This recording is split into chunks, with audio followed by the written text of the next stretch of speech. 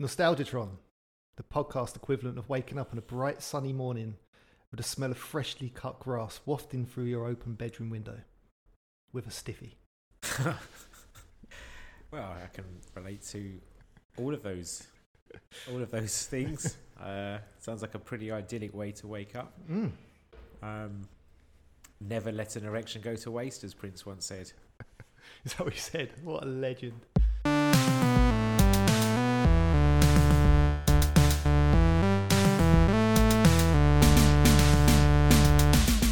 Welcome to Nostalgiatron. This is episode 10. 10. We've Double made it figures. To 10. We've made it to 10. Amazing. How many months have we been doing this for now? Because we try to do one a week, but we don't always. Don't know manage now. that. Maybe 3 months. It's got to be 3 months, really, because we only skipped 1 week, really, and we probably started a week or two before. Yeah. So probably like 13, 14 weeks. 10 episodes. That is a real milestone. 10 episodes, 2 studios. Yep. Probably about 20 bags of Haribo eaten. Yeah. Yeah. And probably 50 cups of Robinson's orange squash. Yeah. 17 grams of weed. 17 grams of weed. I'm sure I want to include that in the podcast. I might cut that bit out. Yeah. Yeah. 17 grams of weed.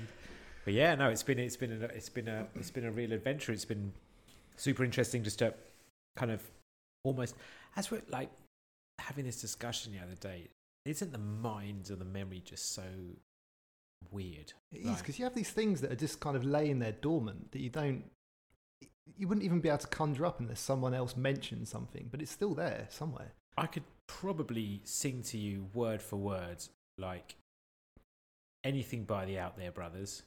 Probably The Out There Brothers. some Who are the Out kind There of- Brothers? boom, boom, boom, let me hear say well. I mean, they've got about 3 lyrics, haven't they, their songs? Exactly, that's probably why they're so easy to remember. Probably any number of, maybe 200 songs from the 90s I could probably tell you word for word. I mean, Yeah. I don't know if it's 200, it might be much less, it might be actually more, because 200's a lot, though. but if I go through my Spotify playlist, which is probably like almost 600 songs now, I'd say about 80% of them I know word for word. Really? Yeah. I mean, this is weird because going back to the point about your mind, I will retain this absolutely useless information, almost like dormant for like 10 years, sometimes longer, and then instantly be able to recall it. And that is, I don't know why that is, because there's sometimes we do these podcasts and I'm just like, oh, what the fuck am I going to talk about this week? Because I think don't really remember from this particular subject so much. Like my summer holidays. Your absence of summer holidays, and so other times I feel like I'm really well prepared, and sometimes I think that I'm not prepared, and I just end up talking for far too long. So, but it's amazing because I will rack my brain sometimes. I'll sit down with a pen and paper, and as I've got here, I'll try and write as many notes as I think are appropriate for each of the topics. Yeah. And I maybe spends like an hour just sitting there thinking, but I'm probably doing something else at the same time, not watching something on TV, but I'm kind of like semi-focused on it. And I think that I've literally got like the little dude in your mind has gone all the way back to the kind of cupboard right at the back of the storeroom, kind of found the key, dusted it off, gone inside and kind of just searched through all of the kind of the deep memory archives and kind of given me everything that I need to know or have still retained from this area. And then you'll just say one thing, and then suddenly I've just remembered this, kind of unlocked this whole section weird, of memories. It's like a little password. It really is. It's but then you'll cracked say open. something else which maybe I should know, and it won't have the same effects. But what the fuck? Like, why is it some of these memories you just cannot recall until somebody else prompts you for it, and other ones that you just don't need at all, like song lyrics, are just always there in this kind of medium-term memory. Because you would have thought if you can't remember it, that's it, it's gone, isn't it? But it's not. It's definitely there still It's somewhere. weird, isn't it? Yeah. It's weird. Well, this week we're going to be trying to remember. Now, what did we say we was going to call this one? The For Great episode? Outdoors. The Great Outdoors. Yeah, I like that. already conjures up some kind of imagery, doesn't it? The great outdoors. We were going to call it outdoor activities, but Mike felt that was more like a lesson to be conducted at school than the name of a podcast. So anyway, the great outdoors. The great outdoors. What does the great outdoors really mean to you? I feel like when I was young, I wasn't really into video games that much. I think I spent most of my time outdoors. So really, I think a lot of my childhood memories are going to be outdoor based. I was doing stuff outdoors most of the time, apart from the summer when I was being probed. Yeah, up in an alien craft. Yeah, I mean, same for me really. It's interesting quite how much time we did spend, or certainly I know how much time I spent outdoors as a youth. I think that seemed fairly typical as well then. I don't know if it's because there were less things to do indoors, or it was maybe safe and parents felt more comfortable with letting their kids just wander off outside. I think a lot of it's got to do with where we grew up. Like my road is in a small village with a kind of almost a cul-de-sac arrangement, and at the top of the road there's a massive woods, and it's kind of zero crime. Yeah. Well, the big houses apparently got broken into on occasion. If we'd been brought up like in Brixton in the 80s, our parents probably would have been more reluctant to let us go out on the bikes. Exactly, and we'd have probably spent more time inside. But I do recall wherever possible I would be outside, unless it was A, too cold, or B, raining. Yeah. In general. I feel like when I was making notes for this, I kind of broke it down into almost like devices that I would use when I was outdoors, in the great outdoors. Who would you be in the outdoors with most of the time though? What would a typical... A lot of the time it was my next door neighbour. So we was really lucky when we moved into our house that we grew up as a family. I think the kids that I lived next door to was like a year younger than me, and his brother was a year younger than my brother. So it's just perfect. Got like a best friend just kind of ready made for you living next door. How long, what ages were you? Probably from, I don't know, let's say like probably about 7 years old, and then up until maybe about sort of 14. Okay, so I think when we went to like secondary school, we kind of branched off a bit because we was in different year groups. As we mentioned before, you don't really mix much with different year groups, do you, when you're at secondary school? Did this person go to your primary school? Yeah, he did. Yeah. I think like we were really close, and then I think when we went to secondary school, I don't know, you kind of got like weird crossovers as well. Like ended up seeing it. I'm going to stop there actually, because all of these kind of stories always end up with me having a girlfriend about something, so I'm going to cut that out. But basically, I'll tell you now. Maybe I'll leave it in. But so my neighbour Andy, he went out with, which I knew about, and then stuff happened with me and Jenny, which he wasn't happy about. So I didn't think he really wanted to be my friend anymore. In primary school? No. In secondary school? In secondary school, like kind of sixth form sort of age. Oh, right. But then after the sixth form, like after university, I started seeing this girl called, and I was with her for like 3.5 years, and she was like round mine quite a lot. And I remember one day I was coming out of my house, and my next door neighbour's dad, John, he goes, "Oh, hi, I was thinking, that's weird that he knows your first name. I said, "Oh, so," like I knew that they were friends, that Andy and my next door neighbour and this friends, but I didn't know they're really involved. She goes, "Oh yeah, me and Andy went out for a couple of years." I was like, "Oh, for fuck's sake, this guy's just going to think I'm just like poaching all his ex-girlfriends." Poor guy. He was such a nice guy as well. So it's just coincidence? Just complete coincidence. I had no idea that they'd just gone out with each other or anything, Yeah, I had some pretty... I mean, my local... would it just been that next door neighbour that most of your activities would have... Yeah. My brother as well. Yeah, mostly. What about you? How many years difference to your brother?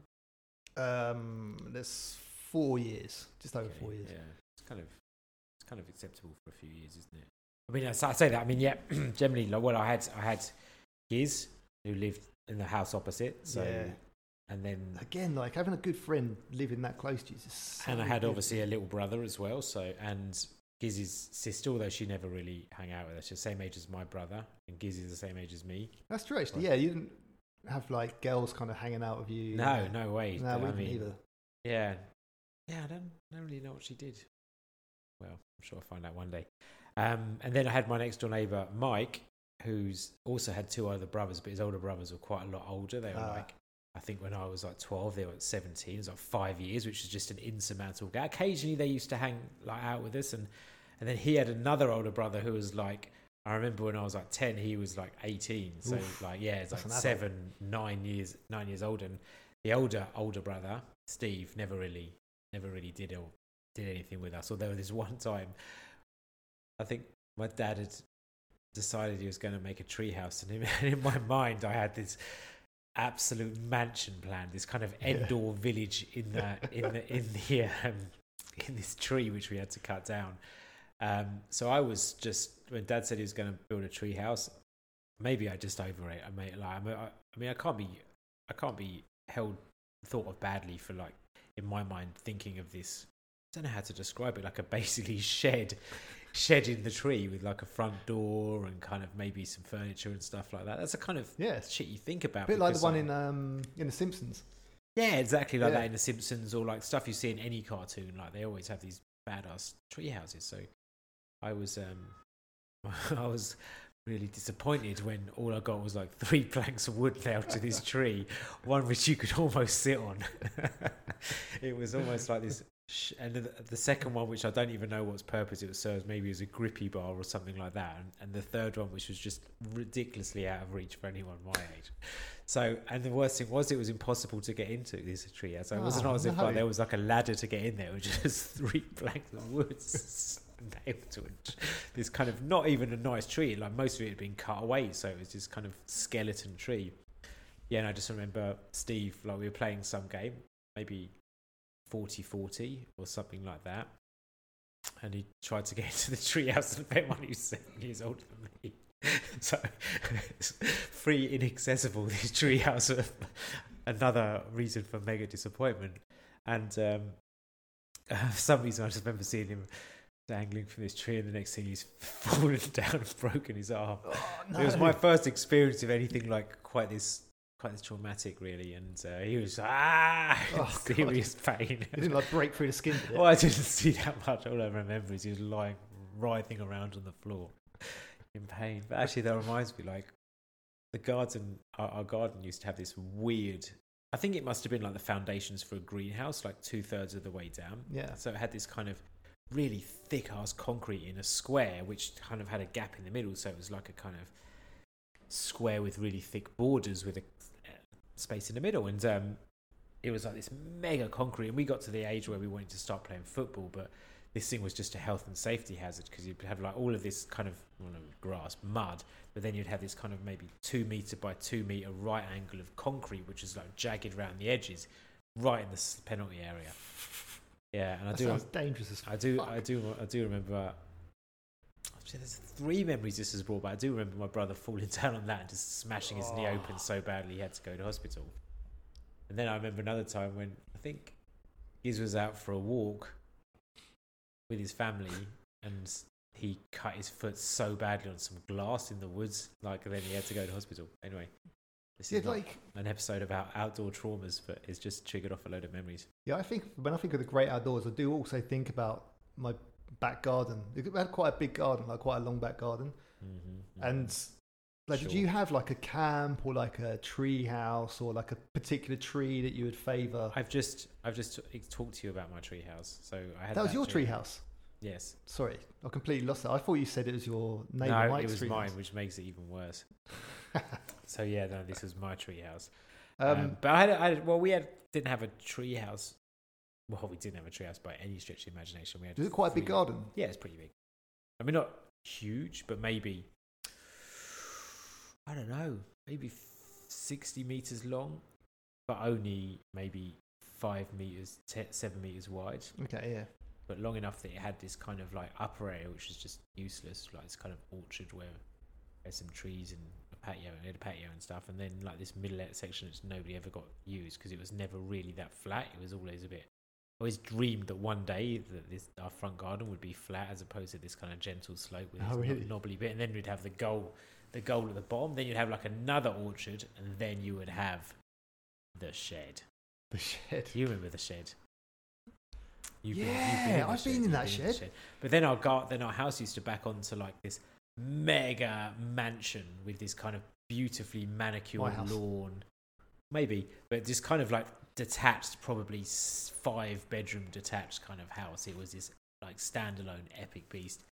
I do remember now kind of befriending the bottom of kids at the bottom of the garden, and then us kind of creating a hole in the fence so we could go into their Really? mega mansion and he could come and play football in our garden. Yeah. Because our garden was like the place to be for the youths of the neighbourhood.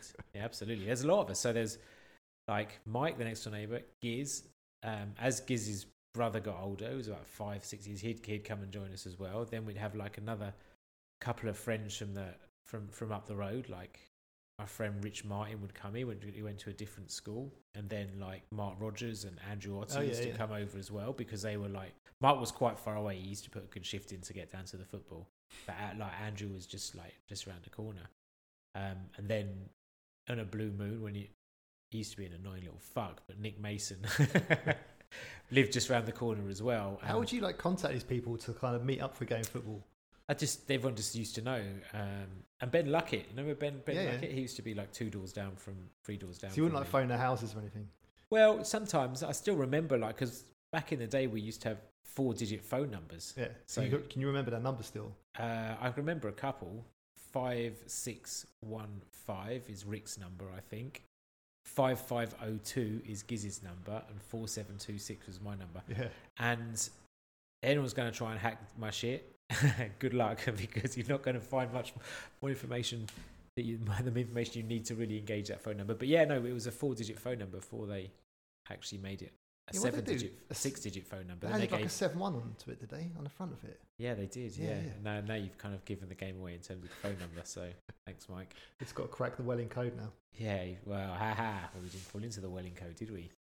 Ah, it was different. Yes, it was. I'm not going to tell you where, because you would have my dad's phone number. And then you can just phone my dad up. Good luck with that one as well. But yeah, no, I think occasionally there'd be a phone call made, but generally it would just be Knock on a house. everyone know we'd go to school together, so it was when we got back from school.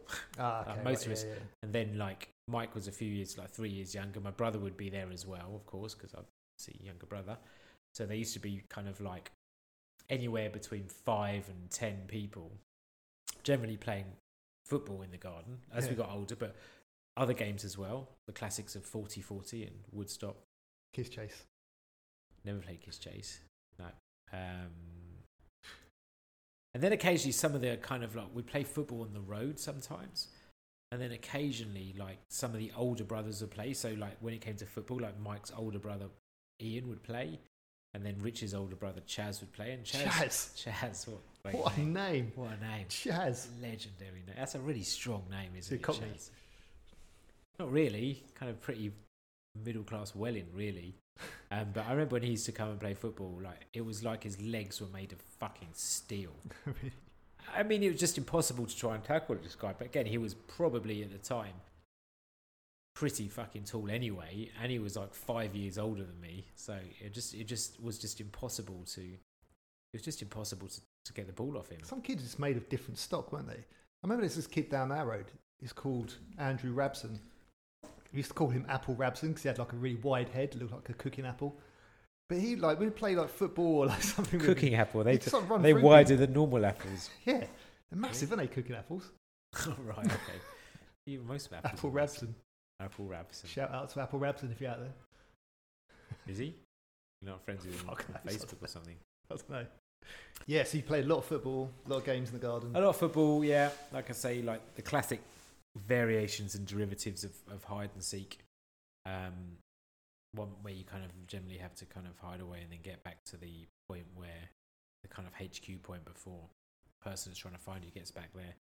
There's another one called, I think it's called Woodstop, not Woodstock, but what you had to do is you kind of, if somebody saw you, you'd have to run back to the kind of point, the kind of HQ point, and the person that's been seen can run back as well. And then they have to nominate. Yeah, it's pretty intricate. Then they had to not like, I'm assuming that the guy that spotted them saw first. He'd be like, Woodstock, I see Mike, and then you'd have to stop where you were in your paces, and then they'd have to nominate how many steps they think they can do to get back to HQ. and then you can either let them do it or do it yourself. I feel that sounds familiar. Maybe you played something like that or some kind of iteration of that. Yeah. Yeah, 40-40 was just a more basic hide and seek where you had to go back to the base. Yeah, pretty yeah. much. But the football was good. We used to play World Cup, just like being in a World Cup. But you all start off like, if there's one goalkeeper and there's 6 people, it's 6v6. So whoever scores goes through, and then obviously one person gets knocked out every round. Then it's 5, and then 4, then 3, then 2, and then you got that is the World Cup final. Did you ever win? Yeah, a few times. But Mark Rogers used to win all the time because he was just like, so it used to be generally me versus Mark, and Mark was just fucking much faster than me. So he just absolutely take the ball to the top of the garden, knock it around me, run around me, score. Pretty much every time. Did you have like a boundary or like a pitch sort of?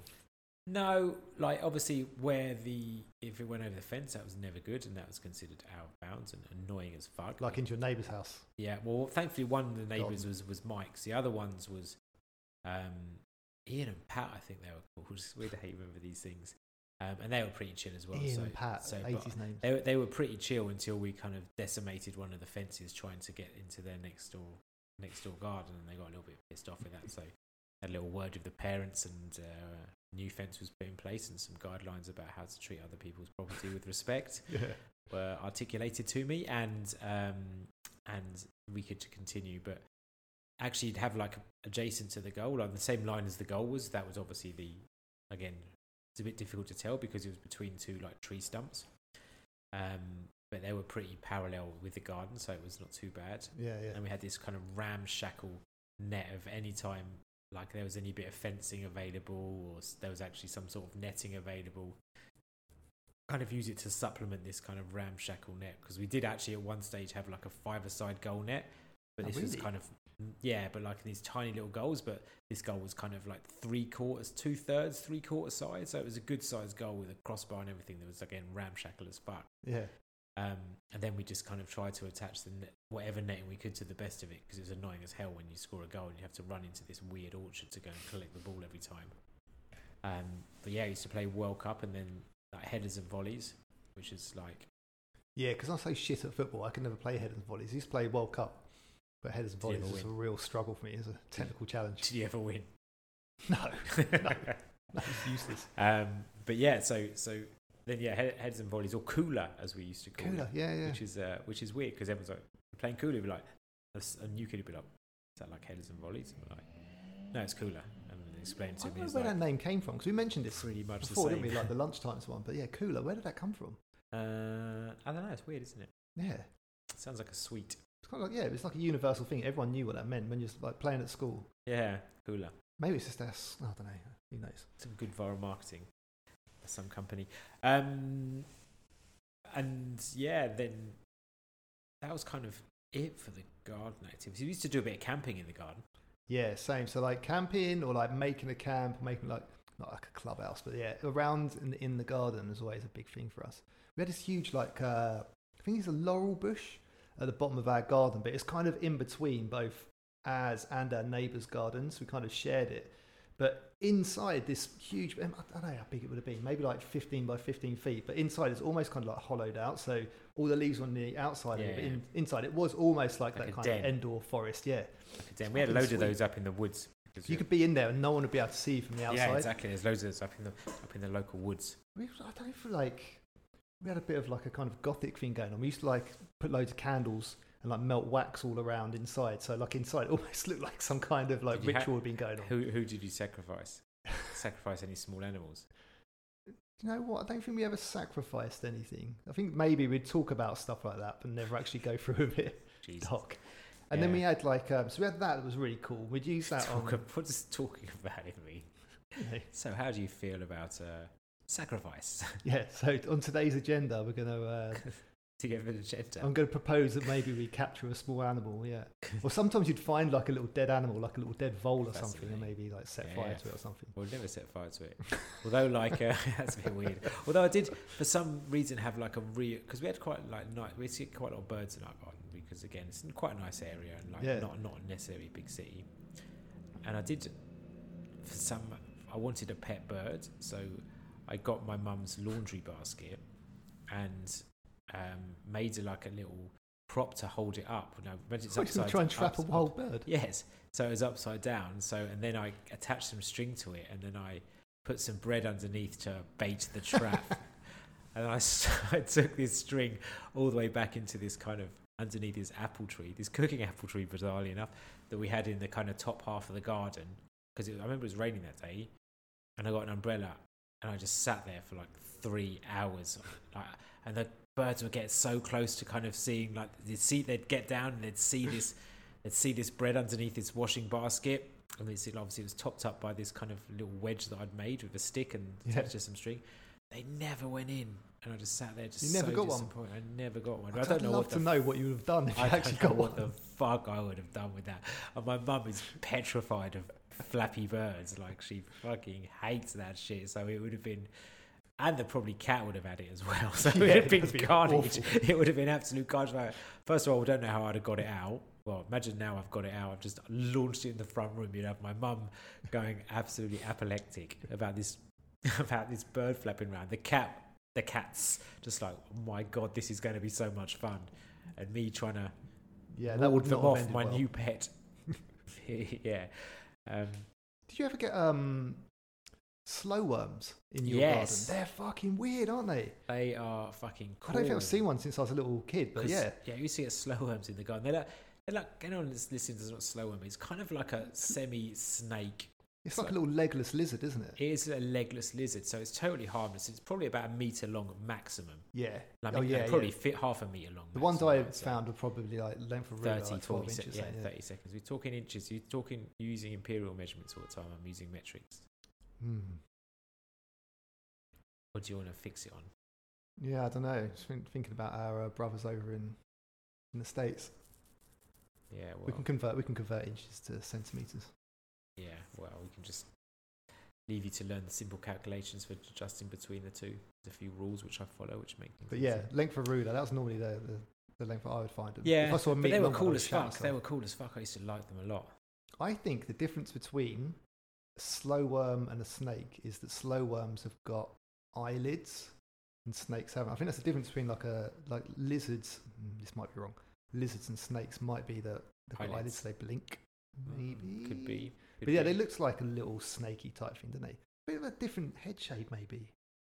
And they're like brown sort of colour. Yeah, they're brown and they were kind of soft. So I remember they being quite soft Yeah. and warm but squiggly. Yeah, they're weird, weren't they? Yeah, they were weird. They were weird. We used to get like muntjac deers in our garden. Yeah, do you know what? I was talking to They got the I had worst my wife about that the other day. noise You saw ever. them. They kind of bark, don't they? Like mega bark. They're called like little tiny like midget deers, aren't they? Yeah, but they got a loud voice. Midget deers. That might not be very politically No, correct. so you get midget gems Dwarf still, don't deers? you? You got midgets still okay, as long as you're not Is it labelling. little People. person deers? Exactly. Little deers. Yeah. Little old deers. And foxes, stuff like that to get in there. Yeah, hedgehogs occasionally. Mm. Yeah, hedgehogs used to be a rare treat to leave meerkat for them, which I've since read is really bad for them. Is it deadly? I think so.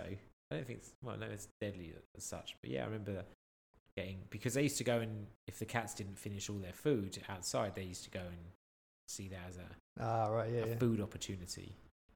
But Would yeah, a that's, cat kill a hedgehog?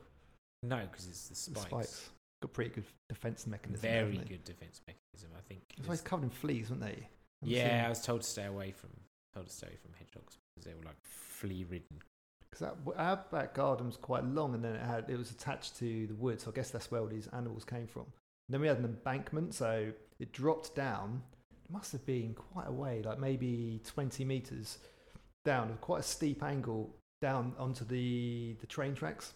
So we had Welling North train station right at the bottom, but that embankment was amazing because it provided a perfect opportunity for making a camp, because it's got this big embankment covered with trees and bushes and stuff. So we'd have like this little camp in the laurel bush, but then further down, if our parents weren't looking, we'd jump over the fence and go down there, and then we'd have And it went straight onto the track, so there was no. No, there was no fence or anything at the bottom of it. It goes straight onto the tracks. Yeah, we used to be able to go to the train tracks. Like Fucking dangerous. the other is quite a trek for us. So like where we lived was kind of one half side of the valley, and where the train tracks were was kind of this other half of the valley, and the road used to go straight down the middle. Valley is a very extreme word. By What was the your way. nearest train station then? Welling North? How was it? Yeah, or Nebworth. Yeah, because ours was Welling North. That was the one that was at the bottom of our garden. Yeah, exactly. So you're really close. But yeah, they used to have wind tunnels down there as well. So they used to be like, I actually went to them, but not when a train was there. So what people used to do was go up to these wind tunnels, which are like vents for tunnels for trains. Yep. And they used to get their kind of jacket and kind of, or a sheet or something like that. Yeah. Put it over their, kind of like make themselves into like a flying squirrel, like lie on top of this thing with this metal grid, and then the train used to come and used to just launch you, like hover you in the air, like my brother used to do it. Indoor, like those indoor skydiving things. Yeah. But then when it goes, I was always worried that the kind of vacuum would just slam you back down so hard. But actually, apparently, it doesn't. Thinking about it, probably. Yeah, 'cause it's kind of like grate, wasn't it? Like a little squares. Big, thick, kind of grate, kind of like a Mario style pipe. Where it turn like into a Mario French fries. Brothers pipe, but Yeah. with like a grid on the top of black. Obviously, it wasn't green, and you could go inside it if you were really optimistic and brave as fuck going into a rail tunnel. But what other people used to do, like, this is so fucking unsafe. I remember we used to see like lot of rail safety videos. I'm sure at school were issued. I mean, now this is all coming back to me now. There was a lot of rail safety issue videos because obviously a lot of us must have lived pretty close to a train track. Actually, like one time at Scouts, this policeman or something came into it and gave us a fucking talk on not fucking with the train track, and he told me this horrible story about this woman that if you're squeamish, turn away now or listen away or stop listening. Stop listening now. But she went to commit suicide on the train track. She put a table on the train tracks and she lay on the table, but why did you do that? Only her head was sticking out, and then obviously it hit and they couldn't find the head, and then they did the autopsy and they found the head in her stomach where the impact from the train. And I was just like 12 years old. I'm just like, what the fuck? Why did you put a table there? Lot of fucking detail. I remember it now. That's how traumatized I was by this safety video. So I never actually wanted to fuck with the train tracks. No, we didn't either. We never like kind of ventured down to that. But there was, I don't know how there were whispers, but there was definitely like kids that were doing the kind of the wind tunnel things. But also, some of them had like crushed 2Ps and 1Ps that they'd put on the train track. Yeah. And I was just like, that's so fucking cool. I really want one of those. But I just never, after hearing his story, I just never wanted to fuck with the train tracks. And even now, if I see somebody like, if I'm at some rural train station and you've got to cross over the tracks, I can still feel like this. No. You know, there could be a train coming, and even if it's totally legitimate to do so. And in Spain, some of the stations are like that as well. Yeah. Still get like not mega anxiety, but I just still in the back of my mind thinking, you've been warned about this shit. Just imagine you getting your shoelaces caught in the track and then not being able to get out. out. Don't say that. I didn't even consider that now. God. The third location for a little camp, so we had 3 camps. There's the one on Embankment, one in the Laurel Bush, and then our garage had like a little coal bunker underneath it. And you could access it in 2 ways. One from like a trapdoor in the garage that you could lift up and go down into it, or the other one from outside. So outside the garage is kind of like a hole, I guess, where they kind of shoveled the coal out. So me and my neighbour turned this into like another little camp, which is quite cool. And again, there's like little weird things like candles. We'd take some toys in there sometimes. And we were obsessed with Halloween, but pumpkins weren't available all year round. So we used to hollow out potatoes or like courgettes and put little, like the little tiny birthday cake candles inside them. Yeah. And have them all like lined up on the little shelves around. I think I had some weird kind of like occult fascination when I was a little kid. Fruits and vegetables with candles in them. Yeah. Did you whittle them down? Or Yeah. So take like a little knife down and like whittle them down, put little like pumpkin face in them and put a candle inside, yeah. Inside a courgette? Yeah, or a potato, yeah. Seems pretty fucking intricate. Quite Life talented. skills, yeah. Quite talented with your weird vegetable engraving. Actually, now you say it, I do remember we had this kind of, I can't even describe what type of bush it is, but it was a weird one, and we kind of turned that into a kind of makeshift camp, but it was just never right. There was never enough space in there. I must remember sweeping it out so many fucking times. Yeah, we used to do that. So, you'd sweep out the floor. Yeah, like, you've got to sweep it out. If it's a good camp. What is the fascination with building camps? Because, I absolutely did have one. But it's just having your own space, isn't it? Independent of your parents, I think. We kind of had the shed. So the shed, for the less informed, the bottom of my garden was this fucked up old shed. Like, it It was just so basic, and it was kind of smelt of kind of mold all of the time because it was totally all maintained. But it did have functioning windows and a door which had a functioning lock on it as well. So I'm not even sure what it was used for, like by my parents. I don't think they really kept even anything in there because it was right at the bottom of the garden, and they didn't really ever go right this far down. It was almost like another world at the end of the bottom of the garden. Yeah. So it had this kind of shed which kind of made quite a cool clubhouse, and as we got older, quite a good place to do other things as well. Such as I don't know. It was games. Good, like a post club. If like when you were younger, not able to get home, didn't want to pay for a taxi, you could kind of sleep in there, couldn't you? I've slept in there before.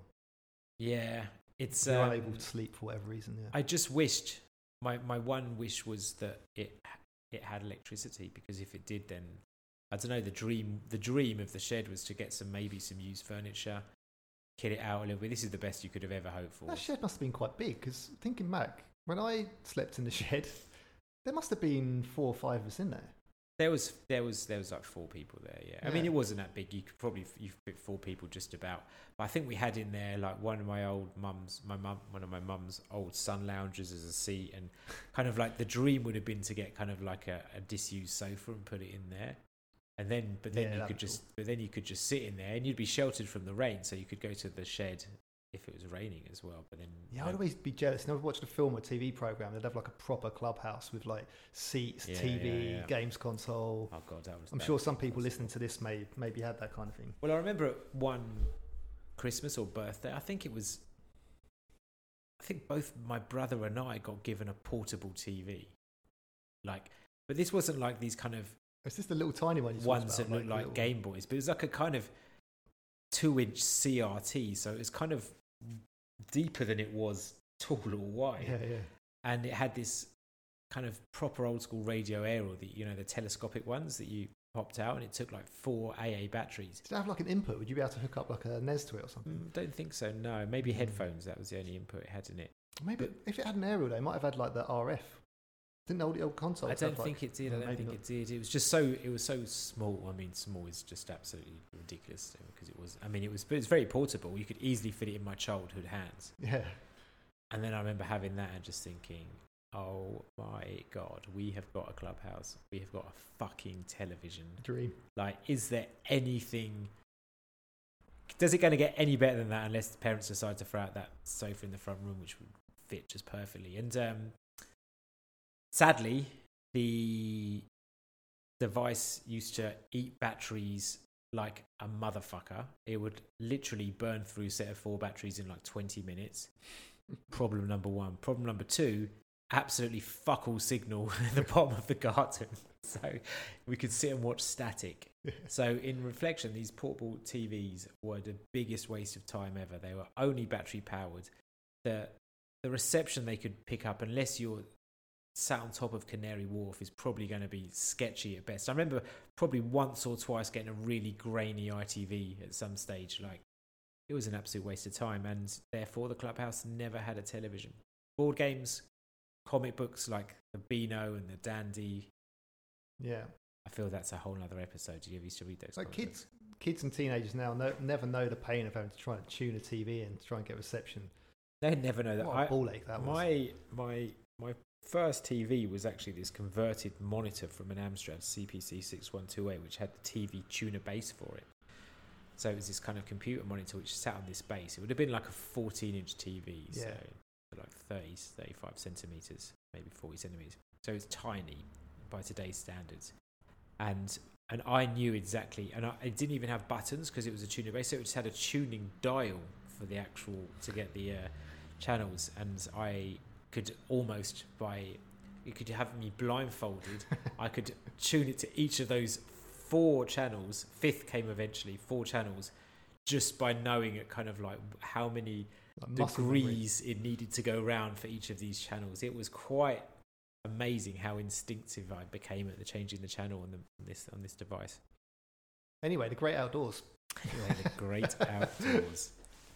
What about we've kind of spoken about camps, gardens, playing football, but I think the the one thing that offered you the most amount of freedom. Did you and not adventure was ever? bike, Did right? you not ever play on the road? It sounds like a really bad thing to say, but no, we used to play on the road all the time. Well, I guess like on our little village, it was very quiet. There wasn't much traffic, so yeah, It was a through road. Well, it's kind of on like what would you call it? Like not green, but it was like a big ring that went around the village. A ring road. Is it? Yeah, but that makes it sound like the M25. Yeah, I didn't realise that your village had that. But yeah, Warren Way in Dixwell was kind of just like a circle or like an oval, but no traffic at all. Like the only traffic would be people like kind of leaving their house and go down the road. So yeah, we'd kind of skateboard or get exactly. ramps out on the road and stuff. Yeah, Totally. It used to be almost like I said before, we used to shout donkey if a car was coming. And the looks we used to give that driver was as if like, what the fuck right do you have to be driving a car on the road? We're trying to play football here. Yeah. In fact, we were pretty good managers, and most of the drivers would give us a little wave because they appreciated they'd disrupted a big game. And nobody's cars ever got really fucked up. I mean, a few balls would have landed on the bonnet and just made a big smash, but no windows. The only damage done to a car when we was outside playing would have been when me and my neighbour were thinking of like new creative ways to use our skateboards. Yeah. Because we couldn't really stand up on our skateboards. What does your skateboard look like? The first one I had was like a little fiberglass one. It's a really shitty one, and it kind of like almost like the shape of a surfboard rather than like what you think of a skateboard. Quite pointy on the ends. Is it big or small? Small. I reckon like now, I'm trying to think what you could compare it to. Maybe like the length of my forearm. Probably like that sort of length, I reckon. Pretty small. But I mean, we were little kids, only like 6 or 7 years old. Yeah, my brother had exactly the same size. Yeah, I think mine had like the American flag on it or something. And I remember American flag. Yeah. Patriot. Yeah. We weren't really able to balance standing up, so we'd always either be laying down on our front, a bit like the luge. Is that on the front or is that on the back? We'd lay on the back like the luge, perhaps, yeah. Or sitting upright on it.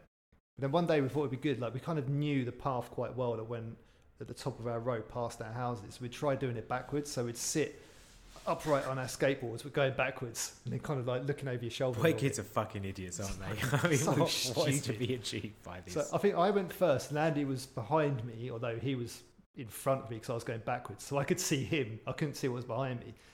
It was going fairly fast, but you kind of use your shoe, don't you, to try and slow yourself down a bit, which is why all your trainers were fucked at the back on the hill. And I just remember like kind of hearing like a little rumble and then just seeing sort of smoke everywhere, thinking, fucking hell, that's weird. Not realising it's the exhaust from a car that's reversing out their driveway, and then it's heard like Andy's head smacking onto the back of his car. I mean, luckily you weren't closer to me because he could just got run over by it. So he basically smashed into this car reversing. Yeah. Imagine being the fucking driver of that car. Like, do you feel bad for not spotting him? Do you just wonder what the fuck this feral child is doing going backwards down the hill? Like, you'd feel like shit if you fucking smashed a kid. And I think when I saw it as well, like I kind of like panicked to saw it happen. You know when you get into like an uncontrollable wobble on the skateboard, it's just like snaking around. I probably like just stacked it and I fell onto the grass. And I heard this like little screech from this kid. You burst into tears. Oh, fucking hell. Yeah, he went run off screaming, yeah. Yeah, I used to have, my skateboard was like a pretty wide, big one. Was it? It was pretty badass with this kind of cool looking dude on the bottom, and I had some that pretty like cool 80s kind of graphics. I had some pretty sweet wheels as well. Like, but I could stand up on it. I could just about do an ollie of like 1 inch. That's but when that was fit. Both wheels off the floor, right? Yeah. Guaranteed. But my board still had grind rails. Just in case. Oh, did it really? Yeah, just in case I ever magically got the ability to be able to. Is that still a thing, like having those little grind rail bumper things on skateboards? I don't think so. It? I don't think so. I think because my second skateboard was proper like Santa Cruz deck with like nice wheels and stuff on it. Because my brother's friend James, he was really into skating and he was kind of offloading it to me, so I bought it off him. But again, I had this really cool skateboard, really nice one, but I only sat on it or laid on it. So all the other kids would be on their fiberglass ones. I'd be on my Santa Cruz one, but I'd still just be like laying on it like the luge going down a hill. I used to be okay. I mean, did you used to have your bearings soft or hard? Remember, like the soft ones, the more you lean into it, the more the wheels turn. The trucks, like the trucks. Yeah, sorry, the trucks. I think I'm quite soft because we used to go down this road. I think it was Cubits Close, and at the bottom of it, so it's a really steep hill. the road was perfect 'cause it was really smooth tarmac, so you'd pick up a real good pace in it. But at the bottom, there was a really sharp, almost like a kind of 90-degree turn. So you'd want them quite sort of loose so that you could, turn into it. Yeah, for some reason I was adamant the way of the Warrior was to have them like literally locked. Yeah, that's probably how you're supposed to. So to turn, you need to kind of literally kick flip the back and then kind of move the board in that direction. Yeah. And at speed, that's pretty much impossible. So one of my great regrets is that I never learned to skateboard properly. It'd be so handy now because everyone skateboards in Barcelona. And let's be honest, it's pretty cool. Yeah, it does look pretty cool. Pretty fucking cool. Looks pretty cool seeing a 43-year-old going down the road in a skateboard. Screaming. Yeah. Help me! Sitting on it. Help! Sitting down, yeah. Yeah, no, the skateboards was there was definitely a phase of skateboards. I don't think it necessarily lasted more than a year or two, but there was definitely a big phase of skateboards. But the bike was well, you had the Ninja as well, didn't you? Remember the Ninja Scootek. Episode 1. Yeah. You have to look back or listen to episode 1 for that. But it's kind of like a cross between a BMX and a scooter, I guess. I found a picture the other day, didn't I? I sent it to you. I said, "Is this a scooter?" It's fucking sweet. Mine is the yellow and black one. I was doing the blog on the website and just going back through the episode, and I found a picture, and this thing doesn't know whether it's a BMX or a scooter. Yeah, so it's a proper hybrid. It's got a proper like scooter base, but it's got proper BMX handlebars. And every bike had this. The foam protector on the top of the handlebars to stop you smashing your head. I'm sure every BMX has had that, bike, everyone has had one of these at some point. These foam protectors used to wrap around the tubes. To have like a Velcro. Yeah, Velcro. Yeah, to keep them in place. And there used to be one to protect your bowls, and there used to be one to protect your head. Yeah, was there one? So you had one on a crossbar. Yeah, and then like the bit like, what's that part called? Underneath the crossbar where it's kind of attached to it. Where the saddle goes to. Then you got like the saddle one, you got like the crossbar, the handlebar one. But then I feel like one of my BMXs also had the one on the diagonal. Yeah, the kind of knuckle. No, the knuckle bit where the yeah. I'm sure. It's kind of like a Velcro kind of. Yeah, pad on definitely. there as well. It was like a kind of boxing glove. This kind of wraparound boxing glove. I used to have on. Yeah, oh God, I remember that as well. But that was only on BMXs. I think I had a rally BMX, which is pretty good. Yeah, they were good rally bikes. Well, sweet. Yeah, rally bikes were. I don't maybe like when I look back now, I don't really maybe appreciate. Maybe there just wasn't shit products around. Maybe there was less selection, so therefore I kind of tended to get quite good things. Like I don't, unless I chose them myself, I don't remember getting kind of really trashy crap toys. But do you remember what rally BMX that was? No, it was white and blue. Okay. It was a white and blue one. See when I write the blog. Because there's one that you can still find on eBay now. The one my brother had was the gold one with like the kind of black pads now. I can't remember the name of it now, but they're quite valuable still now. Yeah, I wonder if I still got my skateboard, my dad's garage. I wonder if there's no reason why it wouldn't be there. I mean, having done this podcast, it now gets me super excited to go and rummage through my old possessions because I'm sure I kind of thrown everything away. I'll say that. Was your BMX a Christmas present or a birthday present? I can't remember because it was quite an early doors present, and I don't even remember really learning how to ride a bike. I just remember being able to ride a bike. I've got very sort of vague memories of having stabilizers on a bike and going around my garden in Hatfield, learning how to ride a bike, and it was on a budgie, a rally budgie. So do you remember you had the rally chopper? And they're worth a bit of money now if you can find an original one of those. They were fucking cool looking bikes. Yeah. They're the ones that a bit like kind of more of a relaxed seating position. It had like a kind of a padded saddle that went up your back a bit as well, so you could kind of lean back. It's like the one they have in the Goonies. Yeah, like that. Fucking the cool flags bikes. I'd love one of those now. But the budgie was kind of like the little kids version of that, I think, like a little tiny one. I'm sure it had a gear shift. It had like a little gear shift on the three gears. Yeah. I never had a bike, but I always wanted one that had those 3 gears on the kind of crossbar. Yeah. What a cool idea. You had like a little gear stick, almost like a car on it. Yeah, I think that's what I learned to ride on, a budgie. Oh, really? I just don't remember. I remember teaching my brother how to ride a bike and just kind of like in our garden. Again, it was quite a slope, and at the time there was this row of bushes that were thorny as fuck. Like just weirdly, it's almost to split the garden in two. It went halfway across, and then my brother going down and just like going straight into this thorn bush, and it was an absolute tragedy for him. He was cut to shit, and that's the only memory of riding him. Do you remember that bike, the Grifter? I think it was a rally Grifter. I think that's what my brother had. I think I had a Budgie and he had a Grifter, and that was the one that had a grip shift on it. Tell you which one sounds cooler. It's not the Budgie. Yeah, the Grifter. I think it was kind of BMX style, but it had gears on it as well. But it had like a grip shift. I never had grip shifts until my mountain bike. That's fucking cool, isn't it? Yeah, I don't think I ever had a grip shift. I was quite jealous of grip shift gears. Did I have a grip shift or did I have the butterfly? Yeah, I had the thumb ones on the top. The first one I definitely had the thumb ones. We used to push 1 to 6 and then 1, 2, 3 for the third on the other side. But I definitely had a grip shift, or somebody had a grip shift. I mean, because you get grip shifts now, maybe that's why I. Yeah. I don't know. That's been a technology that's lasted a long time. Did you ever have a racer bike? Yeah. Yeah. I think I talked about that last time. It was Did you? It was a piece of shit because I used to live by a woods and our roads were okay, but they weren't great. And I used to live at the top of a hill.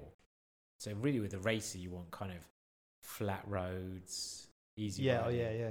And I don't think it's race. It had 5 gears. It was on that kind of diagonal bar, this kind of metal gear stick which had 5 gears. Yeah, so that was on like the diagonal. I don't know. The diagonal below the crossbar. Yeah, below the crossbar. Yeah, 5 speed. And again, it was. I think it was a rally, but I didn't really like that very much. I quite liked it just because it was so fast. It was fast. Races, because I don't know like what they're called in other territories, and I don't even know if racer was like a proper name for it, but it's the one where you're in a position where you're kind of crouched right forward, aren't you? And you've got the handlebars that kind of curl round in almost like a sort of U shape. They're kind of front. They're you're kind of almost lying down on the bike. Yeah. But it was so fast. So fast. But the tyres used to always get like punctures. I used to remember because it was mega thin and really annoying as hell. And the amount of time I spent kind of wasting my life with puncture repair kits is just such a ball ache of a process. You got to take the tyre off. You got to get like the washing up bowl full of water and see where the bubbles come through. Then you got to dry it all off, get that kind of gummy shit from the tube you got from Halfords. First we had to prepare it with this kind of chalky stuff, and then you had to put the sticky stuff on, then you put the plaster on. I mean, fucking ball ache. I just wanted to do it. I used to remember my bikes, like the amount of times I went down to the actual wire, literally down to the wire on the tyre from doing too many skids. Yeah, we used to take competitions about how long you could do a skid for. I think my friend did one for like 18 meters. It was like if you can get like a good gravelly surface, you can go flying. Well, with gravity, but we had concrete and yeah, the top of the road. So the top of the road where I live, it forked in two. One used to go kind of to the woods, and the other used to go to this road that we used to call the Bumpy Road. And the Bumpy Road is called the Bumpy Road because when I first moved in, it was a fucking disaster, this road. But shortly after moving in, they tarmacked it. There was this time between when they tarmacked it. It must have been a window of maybe only a few days, but it was like the golden days of my life because there was a time. So this road had gone from being this awful piece of shit to this absolutely snooker table like tarmac, and it was the best. You like seek out these places with good tarmac. It was 50 foot from my front door as well, and it was maybe, I don't know, 200, 300 meters long this road. It was just like heaven. Like it just, your skateboard used to just float on this, and then they put in some speed bumps and everything, everything was ruined. But there was a short time where the bumpy road was just the most perfect skateboarding road you could ever imagine. The BMXs and the races, they kind of preceded the advent of mountain bikes. Do you remember like the first mountain bike you ever saw? Because it's quite a weird concept. Before that, I only ever knew BMXs, races. That was the two. Now, I don't remember the first one I saw. I just remember being like, I think of all of the possessions I've had in my life, my black Carrera mountain bike. Was it a Krakatoa? Yes. Oh my God. It was a Krakatoa. That was the most coveted bike for me when I was a kid. Because a kid had one at primary school, and I was like, oh my God, a Krakatoa. It was a Carrera Krakatoa, and it served me for so many years. And I used to treat this bike like shit. There would be no kickstand to top it. Once I reached my destination, I am launching that bike onto the floor and sprinting off and leaving it just potentially even in the middle of the road. But certainly, if there was a bike thief in the Lucent Oaklands, they would have had no problem at all obtaining themselves a Krakatoa. Yes, it was a Carrera Krakatoa. So Carrera were the Halfords home brand, weren't they? They were, yeah. So Halfords is like a chain store of, I mean, what were they? Car and bike sort of maintenance. Yeah, basically. Stores. but they sold their mountain bikes. They're still around. But they've still got them. Carrera's still good bikes as well. Oh, really? Yeah, no, this Carrera Krakatoa was just... Was it the Krakatoa, or was it one of the models down and I coveted the Krakatoa? I know the Krakatoa. I really wanted one of those when I was a kid. The great name as well, isn't it? Carrera Krakatoa. What Yeah. a fucking bad boy. Just sounds But tough, it was this doesn't black and gold one. It maybe again, it That wasn't sounds the like it's Krakatoa, the same and I colourway. wanted the Krakatoa because it was like the elite version of the Yeah. one I had. But I was so happy with this bike. Apart from the situation where I pulled a wheelie and it went down the road, which I mentioned in one of the other episodes, I think. Yeah. And there was another time where I was having a race and I got basically like, you know, you can cut somebody up to kind of push them in. And I got cut up and drove into a fire hydrant. Oh. But fire hydrants in the UK were like totally different to the American ones. You know, they're kind of little yellow concrete things, weren't they? Yeah. Kind of like a little signpost. And I just went straight into that at full speed as well. And it was a big stack, as we used to call it those days. Stacking it. I stacked it. Yeah. Stacked it big time. But apart from that, this bike was just bulletproof. It's like your best Never friend's let me bike down. when you're that age. Like, Oh, gets you around. Like, It gets you around so efficiently. the freedom it affords you when you're that age. Like, Yeah, just go and you anywhere. could do jumps and stuff like Yeah. that. I mean, we used to go as far as, actually once I cycled to my uncle's house, which is near Hitchin. That's a fair distance. Me and Alan got on our bikes and it took us about 4 hours to get there. Yeah, yeah. And my aunt and uncle are just the most chill people ever. They have got this amazing house just outside of Hitchin, between Hitchin and Luton, pretty much. And it's this beautiful farmhouse in the middle of kind of fields and stuff like that. And they've got a barn which has been converted to have like a swimming pool and a sauna. I mean, it's just amazing. And I was obviously telling Alan about this, and he's like, "We should go." And so it's like in a car, it's 30-minute drive. Like, it's a long way. Yeah, it's a long way. And we cycled it, and like, I don't think we told anyone where we're going. But my aunt was just so chill. She was like, "Cool, you can stay the night." So we like spend the night. So obviously, she must have phoned back, or we phoned our parents, told where we are. We kind of stayed there. We were in the swimming pool. We were like, "This is the best." And we cycled home the next day. But it was about a 3.5, 4 hour ride. So yeah, I mean, it gave you levels of freedom you could not even imagine. And when you lived in a relatively small village like I did, you could then cycle to the other villages, which you could walk, Yeah. but you're talking like probably not enough time between meals to do the walking. But suddenly, you could do it in 20 minutes, 25 minutes, and explore all these areas. It really Like, kind of evokes that sort of feeling, you know, like in a Spielberg 80s film, like Goonies, or I don't know, E.T., when you got like, the kids in the summer riding their bikes, just like independent, like Oh yeah, it was the best. It was the best. It was absolute freedom, and yeah. So it started to unlock all of these other villages which had different shops. Yeah, So different sweet shops, and like others used to, like, for example, Nebworth had a train station, and actually that was probably our closest train station, but not by car, but by bike, because if you cut through all of the woods, you could get there in like 15 minutes if you really knew your way.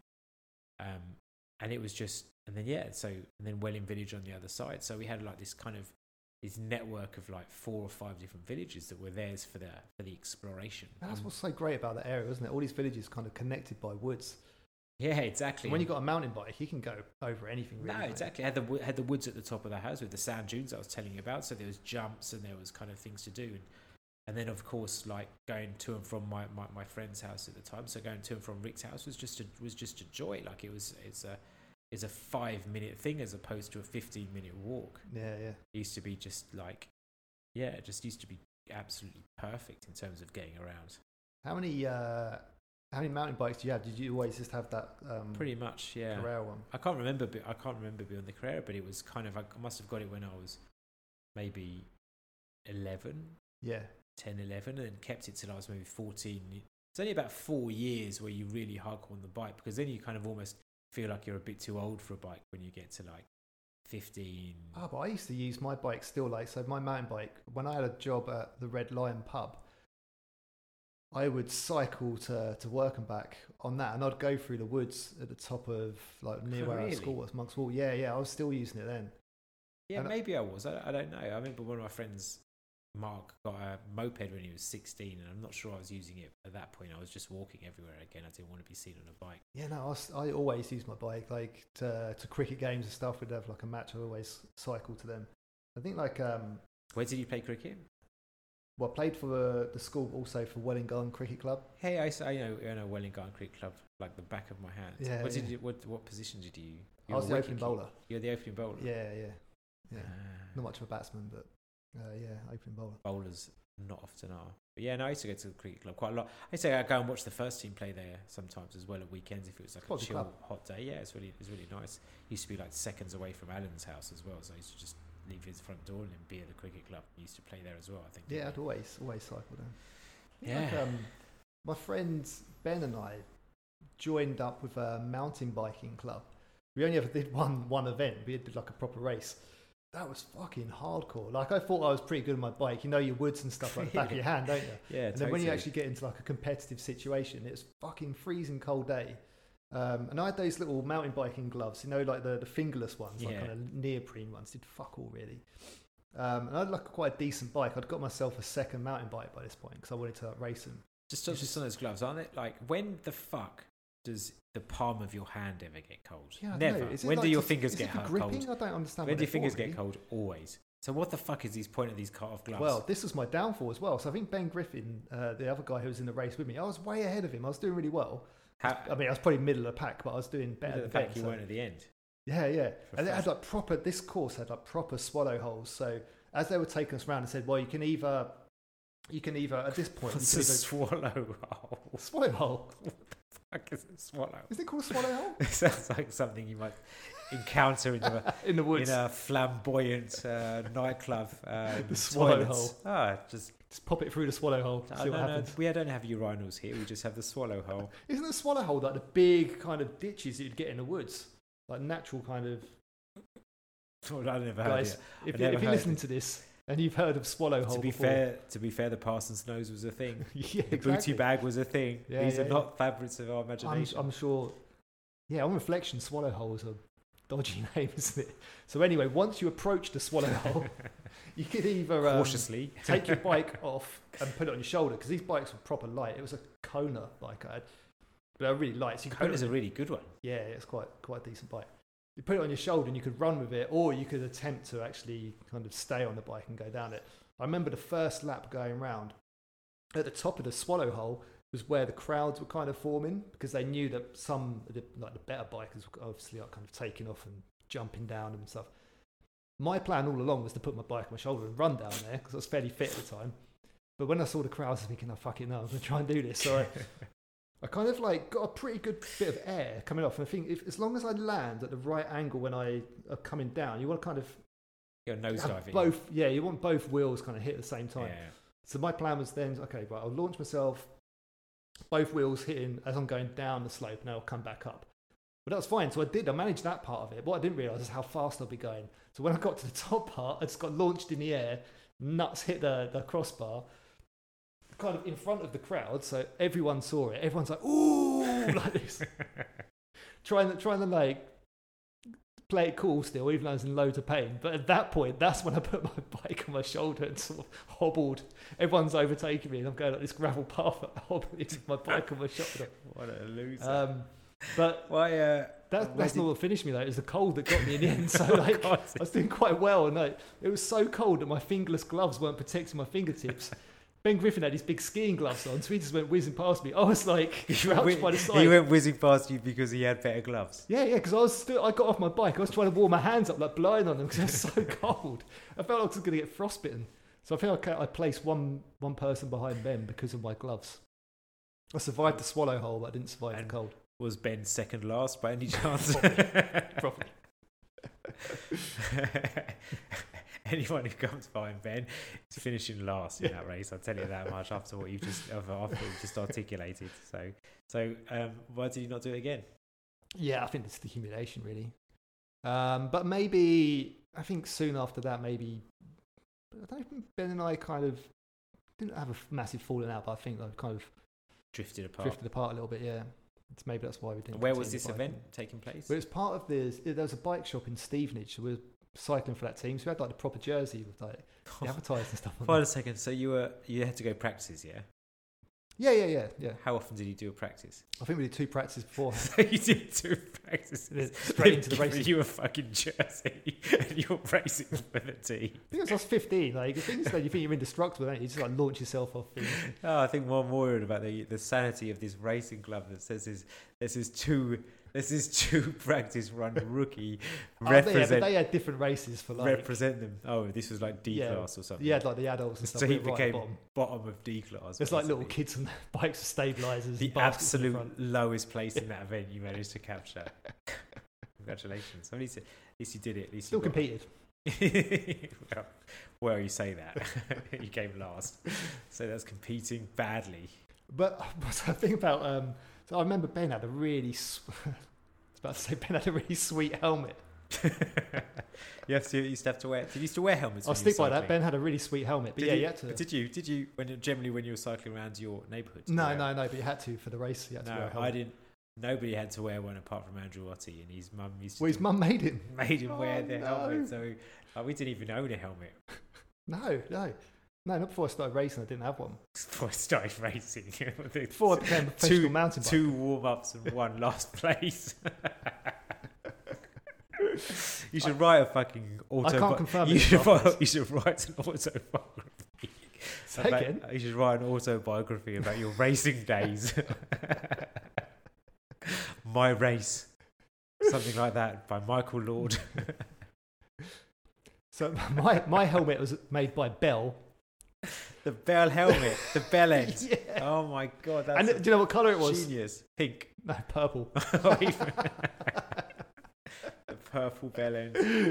And Ben got like a more expensive one than me. He like really splashed out on his bell end, and he got like a white one. It's like quite a sleek one. I don't think it was actually for mountain biking. Like a Chris Hoy. Aerodynamic, yeah. No way. Yeah. It's not a mountain bike. Fucking helmet with his skiing gloves on and his white bell end. Off-road. I know. What kind of idiot would come behind that? Yeah, all the gear and no idea, definitely. We went out. Well, he said that he's still placed higher than you, so.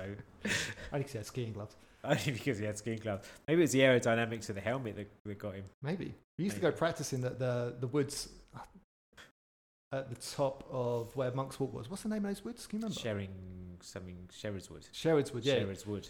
I remember like... I'm never sure if it's Sherrods Wood or if it was just Sherrods Wood. Because it was Sherrods a wood. Wood. But Sherrods Wood is probably the name of the wood. I think it was, yeah. Sherrods. Because they used to be the really posh school that used to be Sherrods Wood. Oh, there was, wasn't there? Yeah. Never, always a bit mysterious. Used to drive past it every day, but never went in ever. So when Ben and I went to this Sherrods Wood to do a bit of practice, we thought, okay, let's just try and imagine some scenarios we might come across. Oh, there might be some big tree roots that we have to jump over on the course. So we would kind of like pull some like kind of trees, small trees over that had fallen down, put them in the front of a path, come hurtling down and jump over them. It was getting quite good, and then we decided to like stack them up a little bit more, so have like 2 or 3 of these small trees on top of each other. I made Ben go down first, and we were going fucking fast down this thing, but I would stand there to like watch him to see how much clearance he'd get over the tree. And luckily he'd bought his new helmet, because he came hurtling down, he hit a rock, he got flung from his bike, he cleared the trees, his bike didn't, he cleared the trees, head first for these trees, and then landed head first into a rock, and his helmet split in half. Wow. He would have died, I reckon, if he didn't have that helmet on. He had a world-class bell end detective. Me. And the helmet. Yeah. God, so you were pretty into your biking. Yeah, never really quite so racy. I think what we used to do is go up to the sand dunes and just... Chris Bainbridge used to have a Diamondback BMX. And that was like... Yeah. It was like rolling up in a Ferrari when he used to show up. And he used to just jump any number of people lying down in the... Do you have some skills? Some skills for jumping people, yeah. Nobody ever got landed on, which is pretty dicey, really. You don't get landed on at the end of a BMX jump when you're just lying down. No way, no. Do you have those like little pegs at the front? Yeah, what they called kick... No. I don't know. Kick plates is something. What's that from? It's some skateboarding something. Yeah, they're pegs, something pegs. On the back and on the front as well. So because bikes like that, they would have the kind of crossbar, but they had like a system where the brakes, the wire for the brakes would kind of split around the kind of the head part of the handlebars, so you could kind of spin the wheels round without the wires getting tangled up. Exactly. Yeah, they had all that. Pegs. I can't remember what Fancy. the pegs are called. Yeah, no, it was a badass. He was pretty good with it, to be fair. Didn't see him that often, but when he did, it was always an event because we used to get people to lie down next to each other and used to jump over them. Like Evel Knievel. I never used to lie down. My brother No, used to fuck be. that. My brother, all the younger kids, all the younger kids were always first in line to be the guinea pigs for this. I don't think I think I might have lied down once, but I was in position 1. Do you like set up a ramp then first? No, because it was already there because it's in this these Oh, sand dunes had these. I'm not sure if somebody like carved them out or something for like BMX practice. Probably a swallow hole. Probably was a swallow hole, but I remember going out there once and somebody had dug like what you would describe as a swallow hole, and it was pretty. It was pretty like a new feature had been added to the park. So there's obviously people going up there which we didn't ever see, which were using it for those kind of practice activities. It's like nature's half pipe. Well, so with your biking team, did you give your shirts back or do you just keep them? I think they were borrowed. I don't think we got to take them. And how did the team react to your performance? Did you get any feedback? I think they're pretty happy with it. To be fair, I think Coming last. I don't think I come last. What? So even after that epic stack, there was something. Yeah. Okay. We must have been in a really low class. That's been a really low class.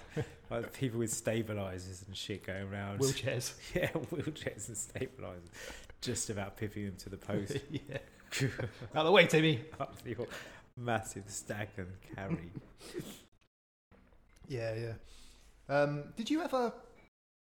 I reckon you probably did this on your bike. Did you ever kind of tape some card to the back section so it hit the spokes? Yeah. Sound a bit like that. It's always on a quest to find the most sturdy cardboard. You had to find it couldn't be too stiff because otherwise it would just kind of ping back. You Yeah. had to have enough flex in it where it would kind of spring back again, but make a loud enough noise as well. Did you have spokey dokies? Spokey dokies. I was just thinking that when I was in the toilet. What were they? Were they the They were little those things? little kind of beads that used to go on your wheel, and then as you used to cycle, they used to go from the top of the spoke to the bottom of the spoke, and then vice versa. Yeah, So yeah, clack, yeah. clack, clack, clack, clack, clack, clack, clack, clack. It must be so annoying for our neighbours going around the block on that. Spokey dokies, yeah. The more so the kind of turbocharger, bit of fabric, or no, a bit of fabric, bit of cardboard. Yeah, so cool. You Sometimes try and do a fabricate. double one as well, so you'd have like 2 on the back and 1 on the No, I front. never as well. did that. It used to be pretty noisy, Loud. didn't it? Yeah, yeah. Really loud. Yeah. I We used to- tried, like the plastic flower pots as well. We'd like to take Yeah, I parts of thought those that'd be quite good. That was one of the things Really? that maybe Yeah, I, yeah. maybe I tried that as well. off. More of a metallic kind of sound as well. Like. Yeah, well, we used to speaking back about clubhouses, we also used to have for like this. So like, our garage blew down in the Great Hurricane of '87. Did it? It was the most weird thing. It used to be like this proper old school garage. So like, I don't remember it much because it was only there for maybe a year after, 2 years after I moved in. And when I moved in, I was like 4 or 5. So it was this real ramshackle with 2 like wooden doors that split in the middle, like almost like an old barn. It was Okay, really beat up piece of shit. And I remember coming back home one day in the car, and it was the day of the hurricane, you know, where they got the forecast mega wrong. Yeah. And I just stood there as the door was about to be opened. So the front door was about to be opened, and we had the driveway that kind of we used the side door, not the front door. The front door was for ceremonial purposes only. Yeah, same, yeah. Weird as fuck.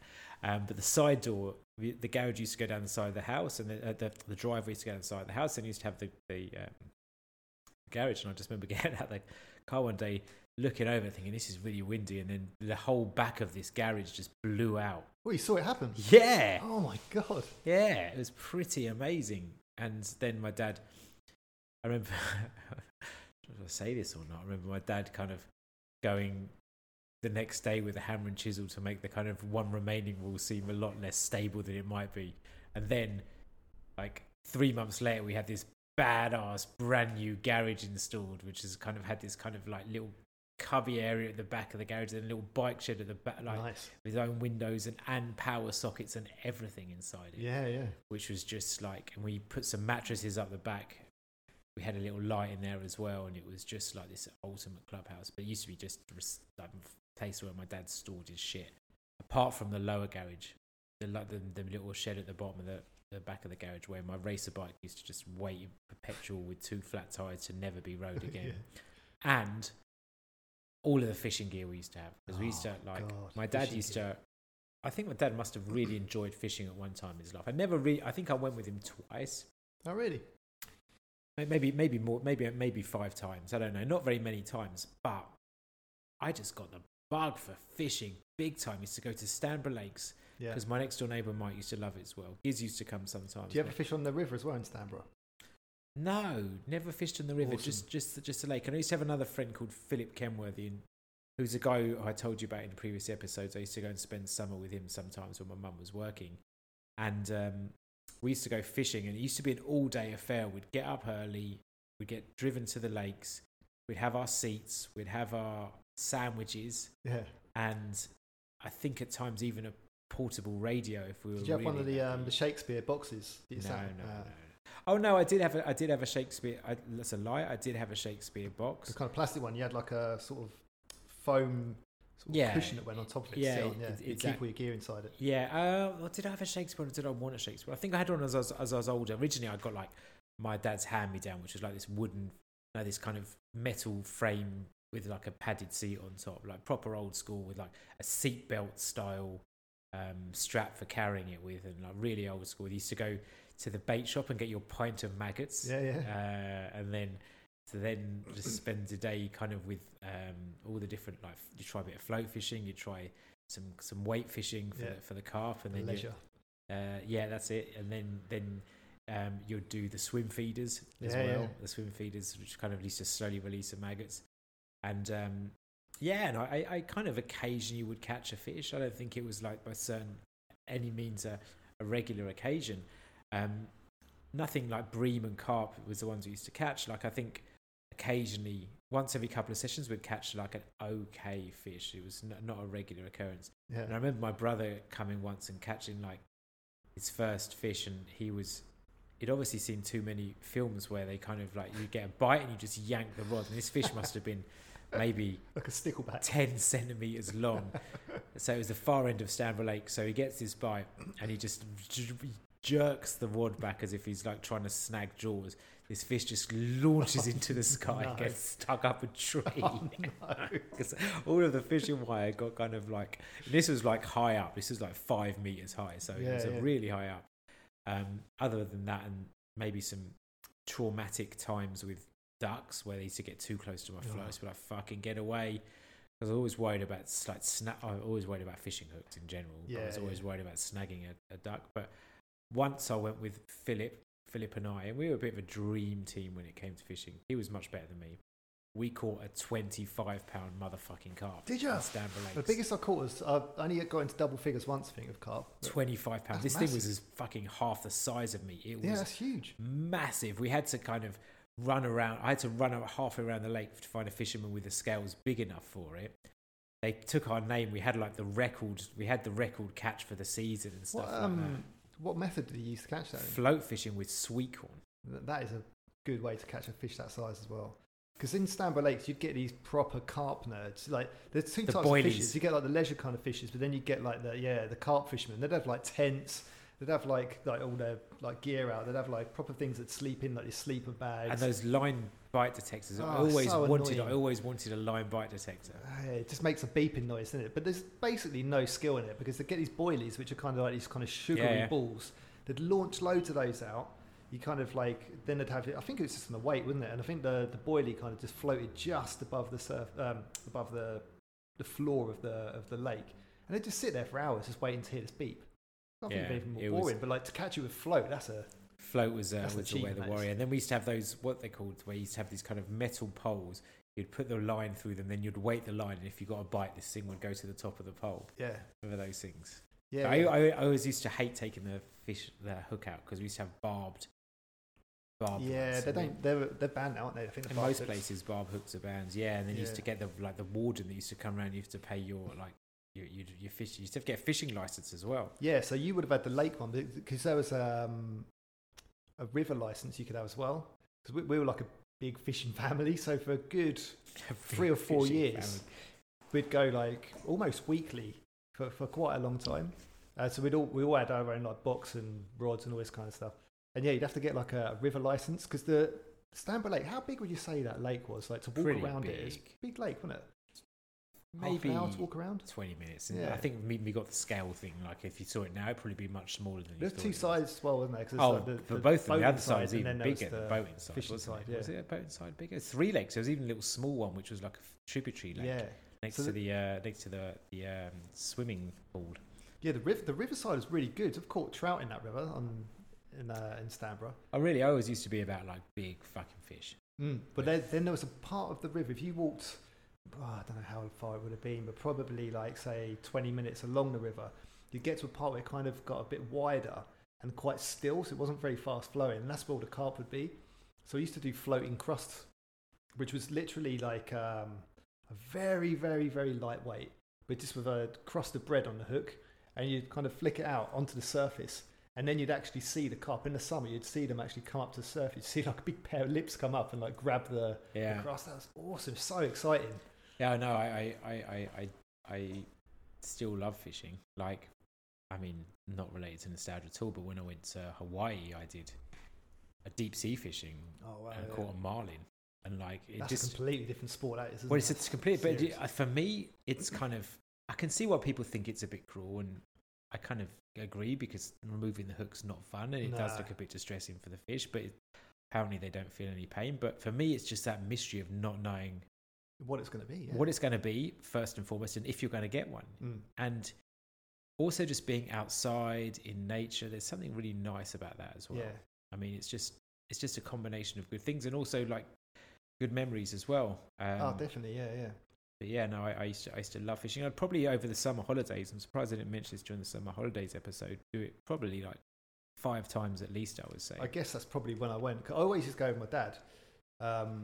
Because of his like strange sort of hours, he'd kind of wake up and then we'd go. But sometimes at weekends, he would put us in the back of his delivery van, his bread delivery van, like really early in the morning, and get somewhere. So you kind of like wake up from the back of the van, get let out, looking around. You can kind of see like the sort of mist coming up off of the river, and you can kind of see the water almost looks like it's boiling a bit, where it's bubbling. All the fish are coming up at that time. Oh, that's fucking cool. Yeah, really cool. I've still got a trophy of. We did like a family competition, like fishing competitions. We'd have like a set over a few days, and it was I don't think it's by the number of fish, but by the weight. So you'd have to weigh each one and write it down. Yeah. I absolutely caned everyone. Oh, really? Yeah. How many fish would you catch then? I can't remember now, but I know that at one point I couldn't not catch a fish. I was basically like casting in. I'd go round to my brother where he was in his swim, go and talk to him, and then some guy would say, "You need to keep an eye on your rod because you got a fish on there." I'd run back to the rod, and like it's like bent around. There's like a big barbel on the end of it. Lucky. Yeah, I'd rather be a lucky fisherman than a good fisherman. Yeah, that I think it must be like one summer I just couldn't stop catching fish. Amazing. Decent sizes as well. But yeah, a barbel was always quite a hard fish to catch. There weren't as many of them as around. It's kind of like almost like a stretched carp. I always wanted to catch a pike. Yeah, I never. That was the dream because on the fishing terms and conditions, you could actually keep a pike or zander. Yeah, because they're predators, weren't they? Zanders were even rarer. There were zanders in Stanborough Lakes. Yeah, but you're allowed to keep them. They're the only fish you're allowed to keep. And I don't even eat fish. Not at the time. I hated it.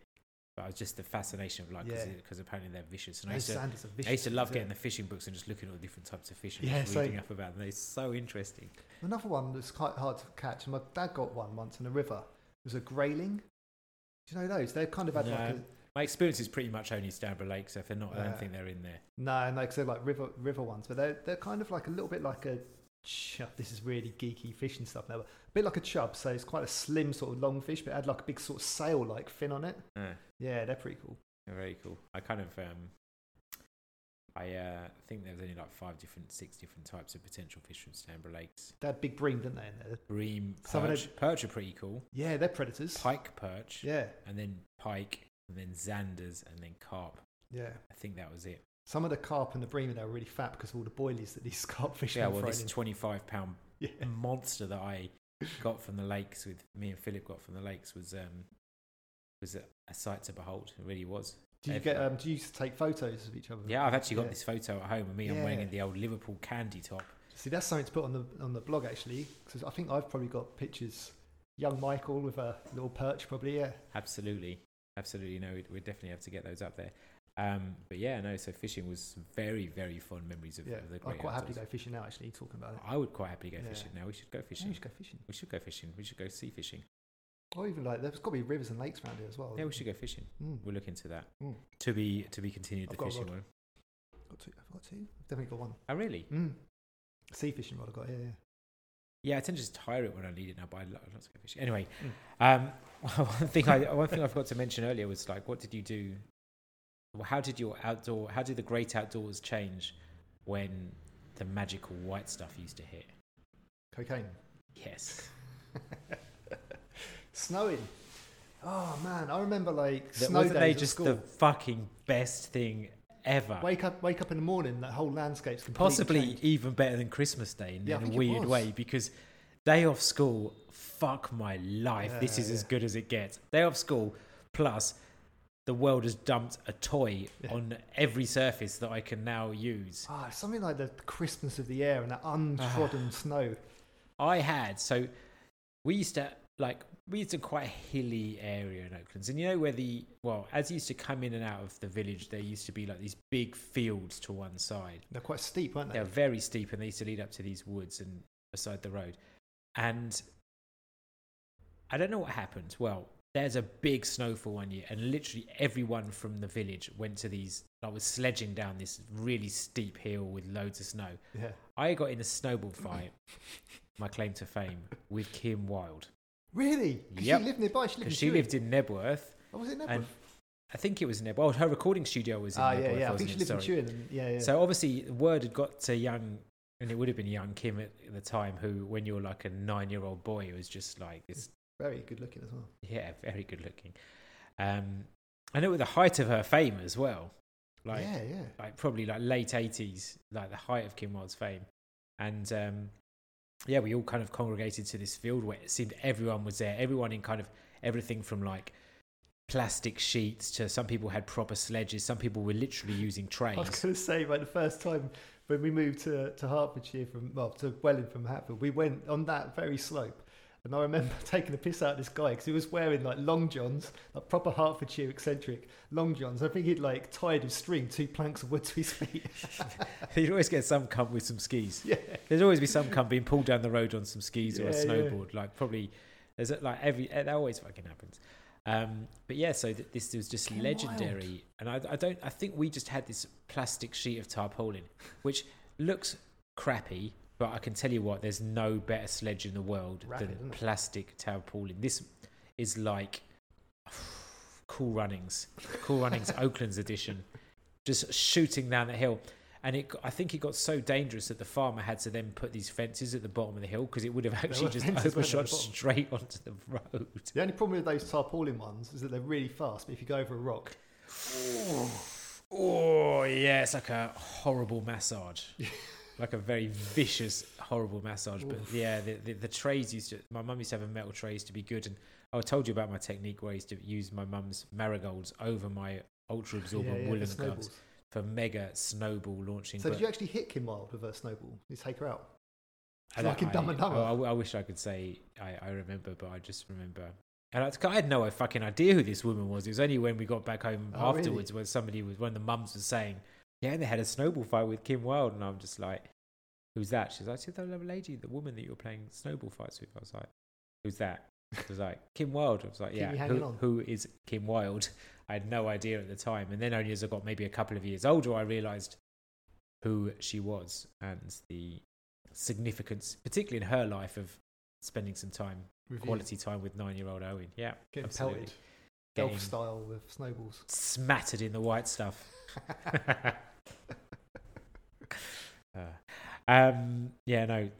Snow days were the best days. Yeah, and the sadness of when the snow was melting used to be like sludgy. Oh, it'd just be so snow. sad. It'd just be like, you used to be kind of hanging on hope that there might be a second snow day. And did you ever make snowmen? Yeah. Did you? I don't think we really ever did. No, definitely not a very good one, I don't think. But our garden was kind of downhill, so it made natural snowman building because you could just start at the top and just roll the ball down. It's quite good how it kind of like snowballs like cartoons do actually work. Oh yeah, it like works. Yeah. I remember someone's mentioned this the other day on our WhatsApp thread of friends that I think a few years above us, maybe we're in like first or second year in secondary school, and maybe some of the older kids have made like a giant snowball. They kind of like just rolled it all across the fields. And Luke Simmons, I think our friend Leo said that he got crushed underneath this thing, but I don't think he did. I think he got put on top of it, and it was really tall. He couldn't get off of it. But either way, Yeah, I've got a good memory of Luke Simmons sitting on top of a giant snowball made by the older kids at school. One thing I do remember is that those snowballs, if you got a good snowman or a good snowball, it used to last for fucking ever. Like, it used to just stay long past all the snow was gone. If you really compacted it as well, so it's sort of icy. Yeah, exactly. I used to love snow. It used to be just everything good, but it never snowed on Christmas. And I think there's one year I remember having a white Christmas, and it was the most glorious thing. I think there's nothing more annoying to be discussed in the Christmas episode than a sunny Christmas day. It just feels like such an anticlimax. But anyway, snow was the absolute best because generally, I don't remember it snow much at weekends. It always seemed to snow. Yeah, it's always a day of school, isn't it? Yeah. And it would be just like, is it enough? Is it enough enough? Is it enough? And more is it going to settle? Is it going to settle? Is it going to settle? That was the big question. Yeah. And if it settled, fuck yeah, it was fun time. But yeah, which leads me nicely onto almost dying when I was in the Scouts. So what? I'm not sure I told you this before. Apologies if I had. But I don't think so. Well, we used to do these various scout camps. So there used to be a summer camp which used to last for a week, but most of them were weekends. So you'd go on a Friday evening, come back Sunday evening. So 2 nights, various different themes, sometimes survival. They did one once where it was this kind of like adventure one, which was pretty badass. Like they were kind of like supposed to be orienteering, and then they kind of like, the leaders, sounds a bit weird, kind of like turned up in an unmarked van and bundled us in the back and kind of created put sacks over your head. Yes. Really? Yes. Created some sort of kind of like hostage situation and then took us into this kind of like... Fucking hell, that is extreme. Yeah, but it was extreme, but it was really well done and it felt really intense at the time. But anyway, there was this one, I think it was one of the survival camps, which were my favourites because I was a bit of a kind of survival expert. With your axe and your fire making with skills. my bivouac making skills. I used to be able to make a nice little shelter out of pretty much just the shit around me, like weaving fucking... If you caught a 25-pound carp, that would feed like a big group of you for a couple of days. I wouldn't have eaten it. I don't know fish. But so I was at this survival camp and I don't think my mum got the memo because I think it was in February. It was about -4 and all I had in terms of a sleeping bag, because I think it was the first time I'd gone to a camp outside summer camp, was my Argos $9.99 sleeping bag. So my friend Alan... But that was really warm. Let me get to it. My friend Alan had his like proper kind of shell suit kind of stuffed into a tiny, tiny bag, like proper technical sleeping bag, which you'd probably buy from most shops today. I had the one that if an occasional guest came round and they didn't have a bed, that was always available to kind of like, if a friend stayed over, they'd have a sleeping bag, you know? So this thing was designed, like, I think, like, there used to be seasons. They used to get like 1 season, 2 season, 3 season, 4 season. And if you were absolute G, 5 season, I used to be like, there isn't even 5 seasons. Yeah. But the 5 season is when you're going winter in extra cold winter situation. So winter UK and then winter kind of Norway or somewhere. Anyway, so Alan had this 3 season sleeping bag, which is pretty fucking legit when you're that age. I had this Argos occasional use sleeping bag, and I just remember like we used to stay in these tents like called Icelandic tents, like to sleep like 6 to 8 people like sardines in this tent, pretty big, old school as fuck tents, like proper fabric and like old school wooden pegs, like none of this kind of fancy shit. Yeah. And like lights out or whatever, it was never kind of like that, but we kind of, everyone was asleep and I was just so fucking cold. I couldn't do anything. And I honestly thought that I was going to die that night. And Alan not only had his 3 season sleeping bag, but he also had his occasional use Argos sleeping bag. So he had his occasional use Argos sleeping bag plus his 3 season sleeping bag. And there I was, shivering uncontrollably. I probably was not far from hypothermia. There's no cold, is there? Like the cold of being cold in a tent. And exactly. And I thought, well, I'm not going to make a big fuss about it because like I'm camping and maybe this is just what camping's all about. Because I'd only been a fair weather camper before this point. So I'm literally like, and then at one point my teeth start chattering so loudly. Alan wakes up, he's like, "You're all right?" I was like, I'm a little bit cold. He's like, do you want my sleeping bag? I was like, do you mind? He was like, no, of course not. I'm really hot here. So he gave me It's this. really hot. He gave me this, his Argos occasional use sleeping bag. And obviously it was warm because he was using it as well. Oh. And I tell you what, I can still feel this warmth flooding over me. And like, it was like this, dare I say, it was like no, I won't say that. But it was like this most amazing feeling just rushing over my body with this warmth and being like comfortable and like, and then within 3 minutes I was asleep. But honestly, it was just the most welcome gift I think I've ever had in my life. It probably saved my life in hindsight because I was, and then the next morning... You would have thought that they'd check what kind of equipment... Exactly. Next morning, everyone was like, it's hard to get up from a fucking warm sleeping bag and when it's like -4 outside. And everyone was fucking bitching about how cold it was. And there's like, nobody stopped to think about poor Owen with his fucking occasional use Argos sleeping bag. And, but no, I was chipper as fuck the next day because I just looked death in the eye and said, not tonight, Death. Yeah, he was given a second chance. I was given a second chance by Alan. Alan, if you ever listen to this, I owe you my life.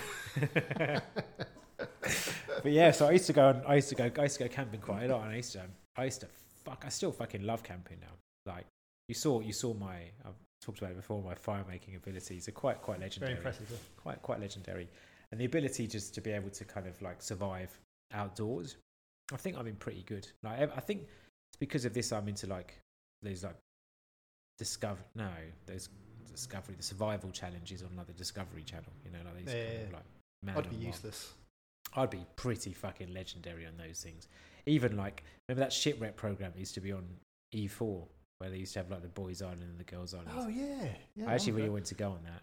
Did you? Just because I could demonstrate, not with my dashing good looks, because it was more like a Love Island kind of thing than it was necessarily a survival thing, but I'd be like, I'll show these fuckers a thing or two about building a fucking... Yeah, he might be 6'3" and stacked, but look at this. Exactly. Fucking build a bivouac like this, motherfucker. Sitting there weaving a hat out of fern. Everyone else is getting off each other. Exactly. Guys, you were supposed to sweep up camp today. Less of that shenanigans with that harlot. Yeah, I used to love camping. We never, as a family, we never did camping. No, we didn't as a family. Apart from, like, my dad went to this father and son camp once with me. Father and son camp? Yeah. So, like, it's one of the scout ones, and like arranged by the scouts. Yeah, exactly. And I was just amazed by his athletic prowess. Really? Which was would have been surprising because he'd probably been about 45 at the time, smoking like 40 cigarettes a day. Yeah. But fuck me, when he started running, he was faster than I, because he never really run with you. Never saw my dad run. Yeah. He was like a whippet. And he was also really good at being kind of outdoorsy, I guess, being kind of a fisherman and kind of stuff like that. He was kind of like, we kind of built this amazing kind of like literally like this clubhouse of your dreams out of like pallets. Really? Yeah, it was amazing. But then it was like super whole new respect for your dad after Yeah, that. totally. Yeah. Never did anything like that ever again. But for one fleeting weekend, I was just like, my dad really is actually what a hero. Bear Grylls would have been about the same age as me, so he wouldn't have been like a Bear Grylls, but he was like this pretty legit survivor dude who was like really fucking good at everything. But that's probably one of the only times I really remember doing anything like outdoorsy with my dad, apart from the fishing. Of course, like he would be obviously working most of the time, so didn't really see him so much during the week. And then at weekends, I was generally with my friends anyway. So yeah. But no, it was some really good memories, and like I've said before, some really good skills. Got my blowjob badge. I'm joking. That was a joke. There's nothing, never any of that. Nothing untoward. Nothing at all like that. No, not at all. Like the guides that we used to kind of run. It's a big thing, wasn't it? Like all the rumours about like pedo scout leaders and stuff. But I wonder like how many of them actually were. Do you think it was? Yeah, it's always a minority, isn't it, that kind of ruins it for the majority. Yeah. Blows their cover. But no, it's just spending really too good. much time in swallow holes. Especially spending like a week away with all your mates in like in a glorious field in like miles from home, where you're living in a tent, you're cooking your own food and stuff like that. It'd just be like with the rivers and stuff. Like it used to be with loads of activities planned, like going to kind of falconries and places like that. Yeah. But it used to be shit like that now. Really fucking good fun, like and really rewarding to have a kind of nice camp set up as well, like with all of your stuff in order, like having all the equipment that you need, learning all these new skills. And yeah, I just used to really, really, really love it. I mean, less so when I'm freezing to death or some of the other activities, which were kind of a little bit, but they were good. They didn't kind of like, but it was boys only. I mean, just as I was leaving, they started letting girls in. So they do have like mixed scouts now then? They do, yeah, because it used to be the girl guides. Used to have the Beavers, which is a funny name. Yeah. Beavers. What a name. The Cub Scouts, then the Scouts, then the Venture Scouts. I was never a Beaver. My brother was a Beaver. I thought Beavers was the girl guides, the little girl guides one. I think they were mixed at Beaver level. Yeah, which is a weird name for a woman to have. Come on, guys. I'm with the Beavers. Yeah, there's so many jokes there. But yeah, no, it used to be. But again, I used to kind of not really like going, because it used to be meet every week in the Scout hut. We used to play kind of crazy football. Then we'd do an activity or something like that, or a game or something. And like, it used to be like an hour a week. And I used to not like going to that, because it was just like, it felt like it was like all my friends would be playing. They'd see me in my Scout uniform, give me a bit of shit for that. And I used to be like, I'm so embarrassed. But then when it came to the camps, they could go fuck themselves, because it was just the best fucking time. I was just so happy to be spending it with friends, generally not from my school either. So they're like a couple of kids that lived up my road, went to different schools. And so we did socialise sometimes, but not regularly. But then you'd have a week away with these kind of guys who were pretty much your good friends, like where you just have like some crazy theme of the week, which some stupid joke that somebody would make up on the way there, and it used to stick the whole time, or there used to be a particular song or stuff like that. I remember like when we was in the Cubs, we were sitting around a campfire and they was kind of singing these songs, and it was all like, what was it? You never go to heaven in a girl guides bra, because girl guides bra. Yeah, I used to love those songs, but it was proper fucking kumbaya shit. Yeah, it really was. Like, we used to sing Kumbaya, my lord. Yeah. Kumbaya. Yeah, and they used to do it in a harmony, so Kumbaya, my lord. Kumbaya. Hello? The computer's just asked Siri. Oh, it's because it's Siri. Yeah, I should turn Siri off, really. But yeah, it used to be real kumbaya shit, and we used to sort of sing in harmony as well. So one would go, so kumbaya, my lord, kumbaya. But then they'd come in on the next beat, wouldn't they? Kumbaya, my lord, kumbaya. That was another one like that. Oh Lord, kumbaya. Then I was go, kumbaya, my lord, and start the sentence, and it used to sound like this amazing melody. Yeah. Oh God, I still remember some of these songs. They were so fucking weird and cheesy. Oh. Yeah, I can't remember. I'm trying to think of another one. There's Kumbaya, there's that Girl Guys Bra one. Yeah, and there's I say a boom a chicka boom, and say a boom a chicka rock a chicka boom. So shit, innit? Oh yeah. One more time and say faster, like a boom a chicka boom. It used to be all of these crazy songs, but it used to be great. Pizza Hut, Kentucky Fried Chicken and Pizza Hut. McDonald's, Kentucky Fried Chicken and a Pizza Hut, McDonald's. Because everyone used to have their own fast food establishment, didn't they? And they used to keep saying it at the right time. Fuck yeah, I forgot all about that. Good times. But yeah, they're really good times. Sitting around with a campfire, having some marshmallows that you could toast on a stick. Occasional ghost stories, and God, they used to give me the willies. Uh-oh. But yeah, it used to be great. And we used to have like a tuck shop. So every day, like he would buy, relevantly enough, loads of penny sweets. Yeah. Like, and set up just to like a little legitimate tuck shop where you used to kind of stand in line, and you used to have like a set amount that your mum would give you for pocket money, and used to deduct that amount from the amount you've taken in sweets. And every day you used to be able to buy a bag of sweets, penny sweets, and used to have quite a cool selection. Oh my God, that was the best. Does it still go on now, Scouts and stuff like that? Yeah. Big time, yeah, big time. Well, I think Bear Grylls was like really, because he's the lead for the UK. He's like the chief scout of the UK, which is a really good figurehead to have. Yeah. Obviously, they had that like, a lot of controversy in the USA. Not so much here, I don't think, but yeah, I mean, I remember going down to the Scout headquarters in London, like. And we used to have like the best Scout uniform as well. Is there like a Grand Scout like master? That is a Chief Scout. Is it? So he's that's like Bear the Grylls. Honcho. Oh, he is basically the head Chief Scout. Really? Like, because it was Baden Powell that started the movement. The movement. It sounds weird when you say it like that. This association. Yeah, it's a bit culty, but yeah, everyone used to have their own scarf color. Everyone used to have a toggle. Toggle, yeah, and I crafted my own toggle out of wood.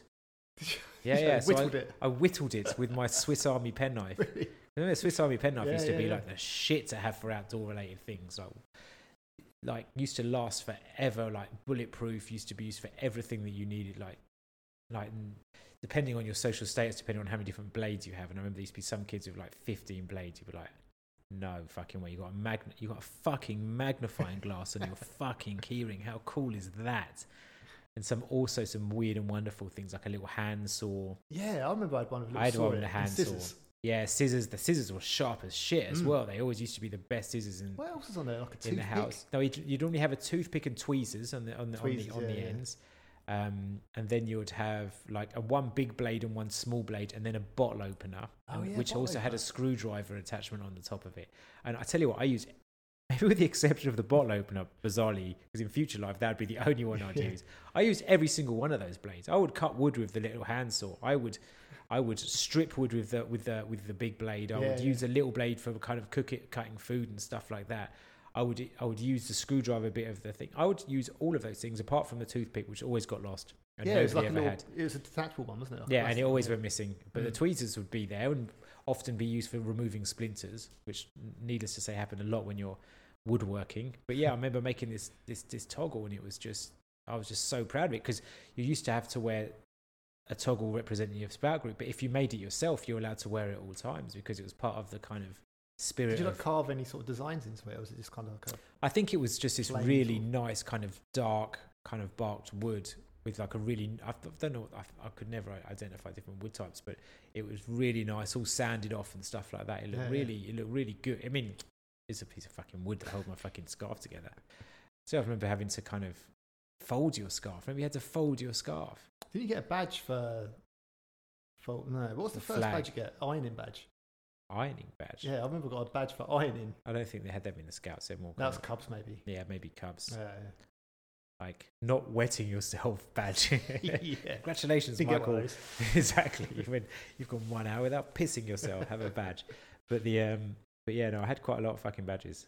A lot of fucking badges. My whole arm. What type of? I had a things full do you sleeve. get it for then? A full sleeve of badges. Yeah, what type of stuff do you get badges for in Scouts? Oh, first aid, axe work, woodwork, slinging my axe around. Oh Jesus! All sorts. There was swimming. There was like like safety ones. There's a fire badge. There's a fire badge 2. There's a fire badge. There's an advanced fire maker. For starting a fire, I'll put one out. All of the fire safety. So there'd be a basic, advanced, and expert. Like there's 3 different levels for some of the really kind of more complicated ones, like the woodworking ones, using saws. I mean, I had pretty much. There's even one for probably like darning clothes up and stuff like that. But the badges used to look cool as fuck. Because they used to interlock. They used to be like scales. Yeah, they used to have really nice little icons on them. And I used to be proud as fuck getting a new badge. So when I did swimming classes as well, I used to get like badges in swimming, like for swimming. So like maybe it's a distance badge, or maybe it's like young diver or advanced diver. I think my dad, not so long ago, actually found all of them and kind of mounted them in this kind of perspex. Oh, really? That's cool. Yeah, it's really cool. Like it's got all of my lifeguard and certification One for the and blog. stuff like that. Yeah, for sure, if it can be found. Also, like winning, like there's definitely something there about my scouting achievements as well, because I got like hand picked from the Scouts in Hertfordshire to represent Hertfordshire in this hill walking thing. This wasn't amphetamine fueled, was it? No, it was not far from that age, like probably 15, 14. But yeah, no, we had to do this thing called the Peak Assault. Well, it's up in the Peak District, and you had all these kind of checkpoints scattered throughout the mountains. And what you had to do was take a map and a compass and kind of visit as many of these checkpoints as you could, choosing whichever path you wanted within a set amount of time. And each time you visit one, you got a stamp or something like that. But then you had to get back. There'd be someone there waiting. Exactly. Then you had to get back to register before your time was up. And if you were late, you'd start losing checkpoints very quickly, like 1 every 5 minutes or something like that. Maybe even. And we did this up in the Peak District, and I think there was 120 different groups involved, like from the army, from 120 groups. Yeah, it's a teams of like 6 people, like five youths and an adult. We had this legend Bob who walked all the way around the UK, like for charity, like all the way around, like all of the coastline. It's just an epic task because UK's got a surprising amount of coastline because it goes in and out, especially Scotland. Anyway, so we did this event. We did a practice weekend where we had to go up to the Peak District, and it was fine. It was just walking up in the marshes and the bogs. As long as you got the right gear, it's fine. I'm like a donkey. I just keep going forever. You can just load me up, and I just keep walking. I'm like sturdy in that respect. Yeah. Maybe it describes why my back is fucked now. But basically did this, and then on the last training exercise, we had to practice running down the hill, which sounds a strange thing to do, but we've theorising, taking it pretty seriously, that if we had to get back to HQ before the time ended, we needed to kind of be safe running down hills, which is really dangerous. Yeah. Not like running down a path, running down a hill.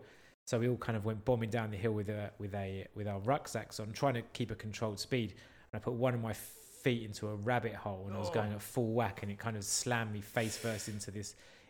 Thankfully, it was just soil, and I kind of strained an ankle ligament, and then there was like a late. Well, I wasn't sure if I was going to be able to do the actual main event. It turned out that I was okay to do it eventually. So we got on this coach all the way up to the Peak District on a Friday night, which is, again, the coach is a long drive from Hertfordshire. I think it was a minibus because we went up team by team.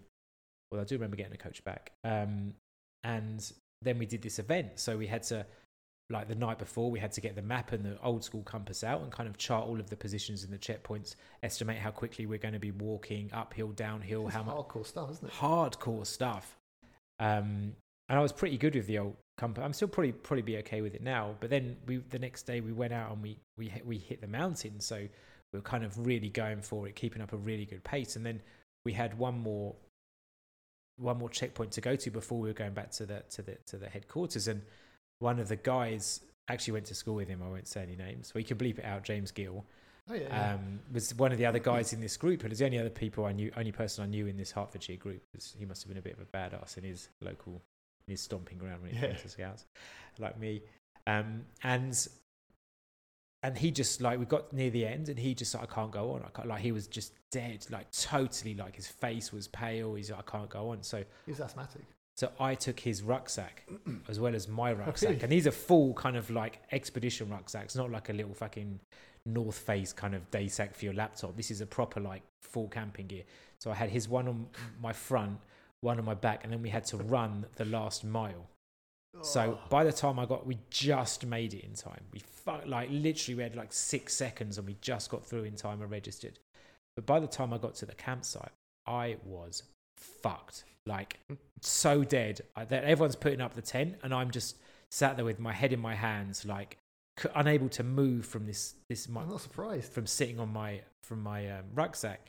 So anyway, when they get the tents up, these kind of little force 10 tents, they're called, as you might imagine, they're kind of quite robust ones that they fold up to a small bag, but they're really good tents. They've got an inner shell and an outer shell.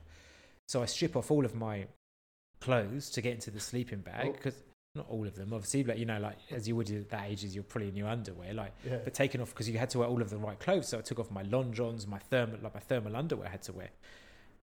Anyway, in my haste to get into the sleeping bag and get some food, and when I say food, it was horrible. It was like this tinned chicken casserole.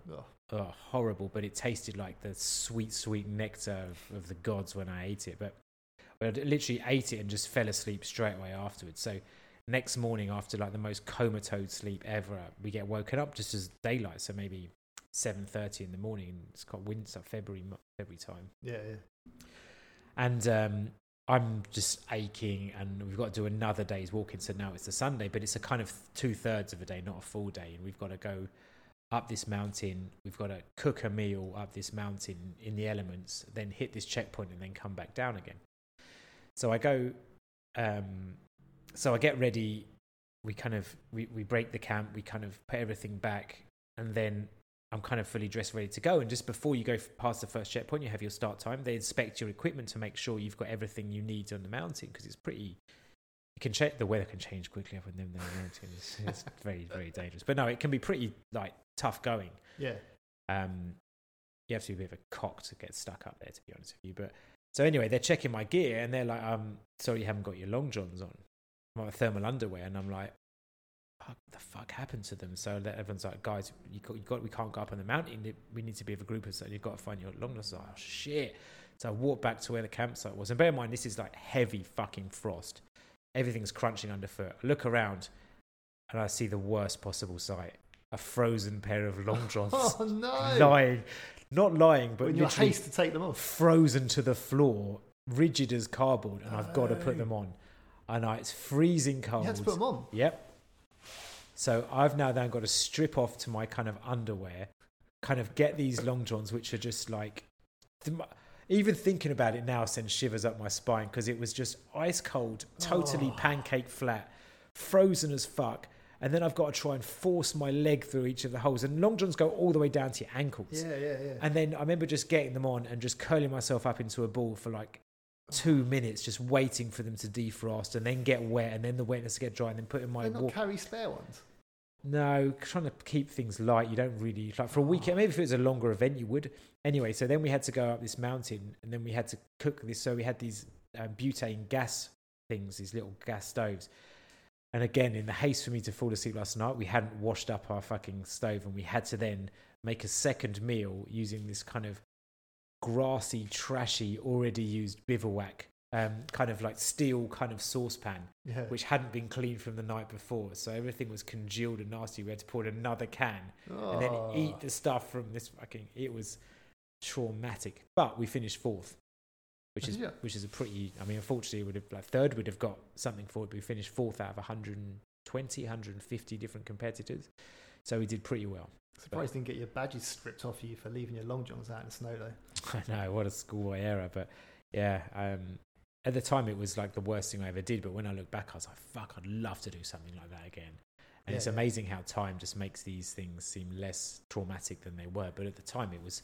Like putting those long johns on, carrying that backpack was possibly some of the hardest things I've ever had to encounter.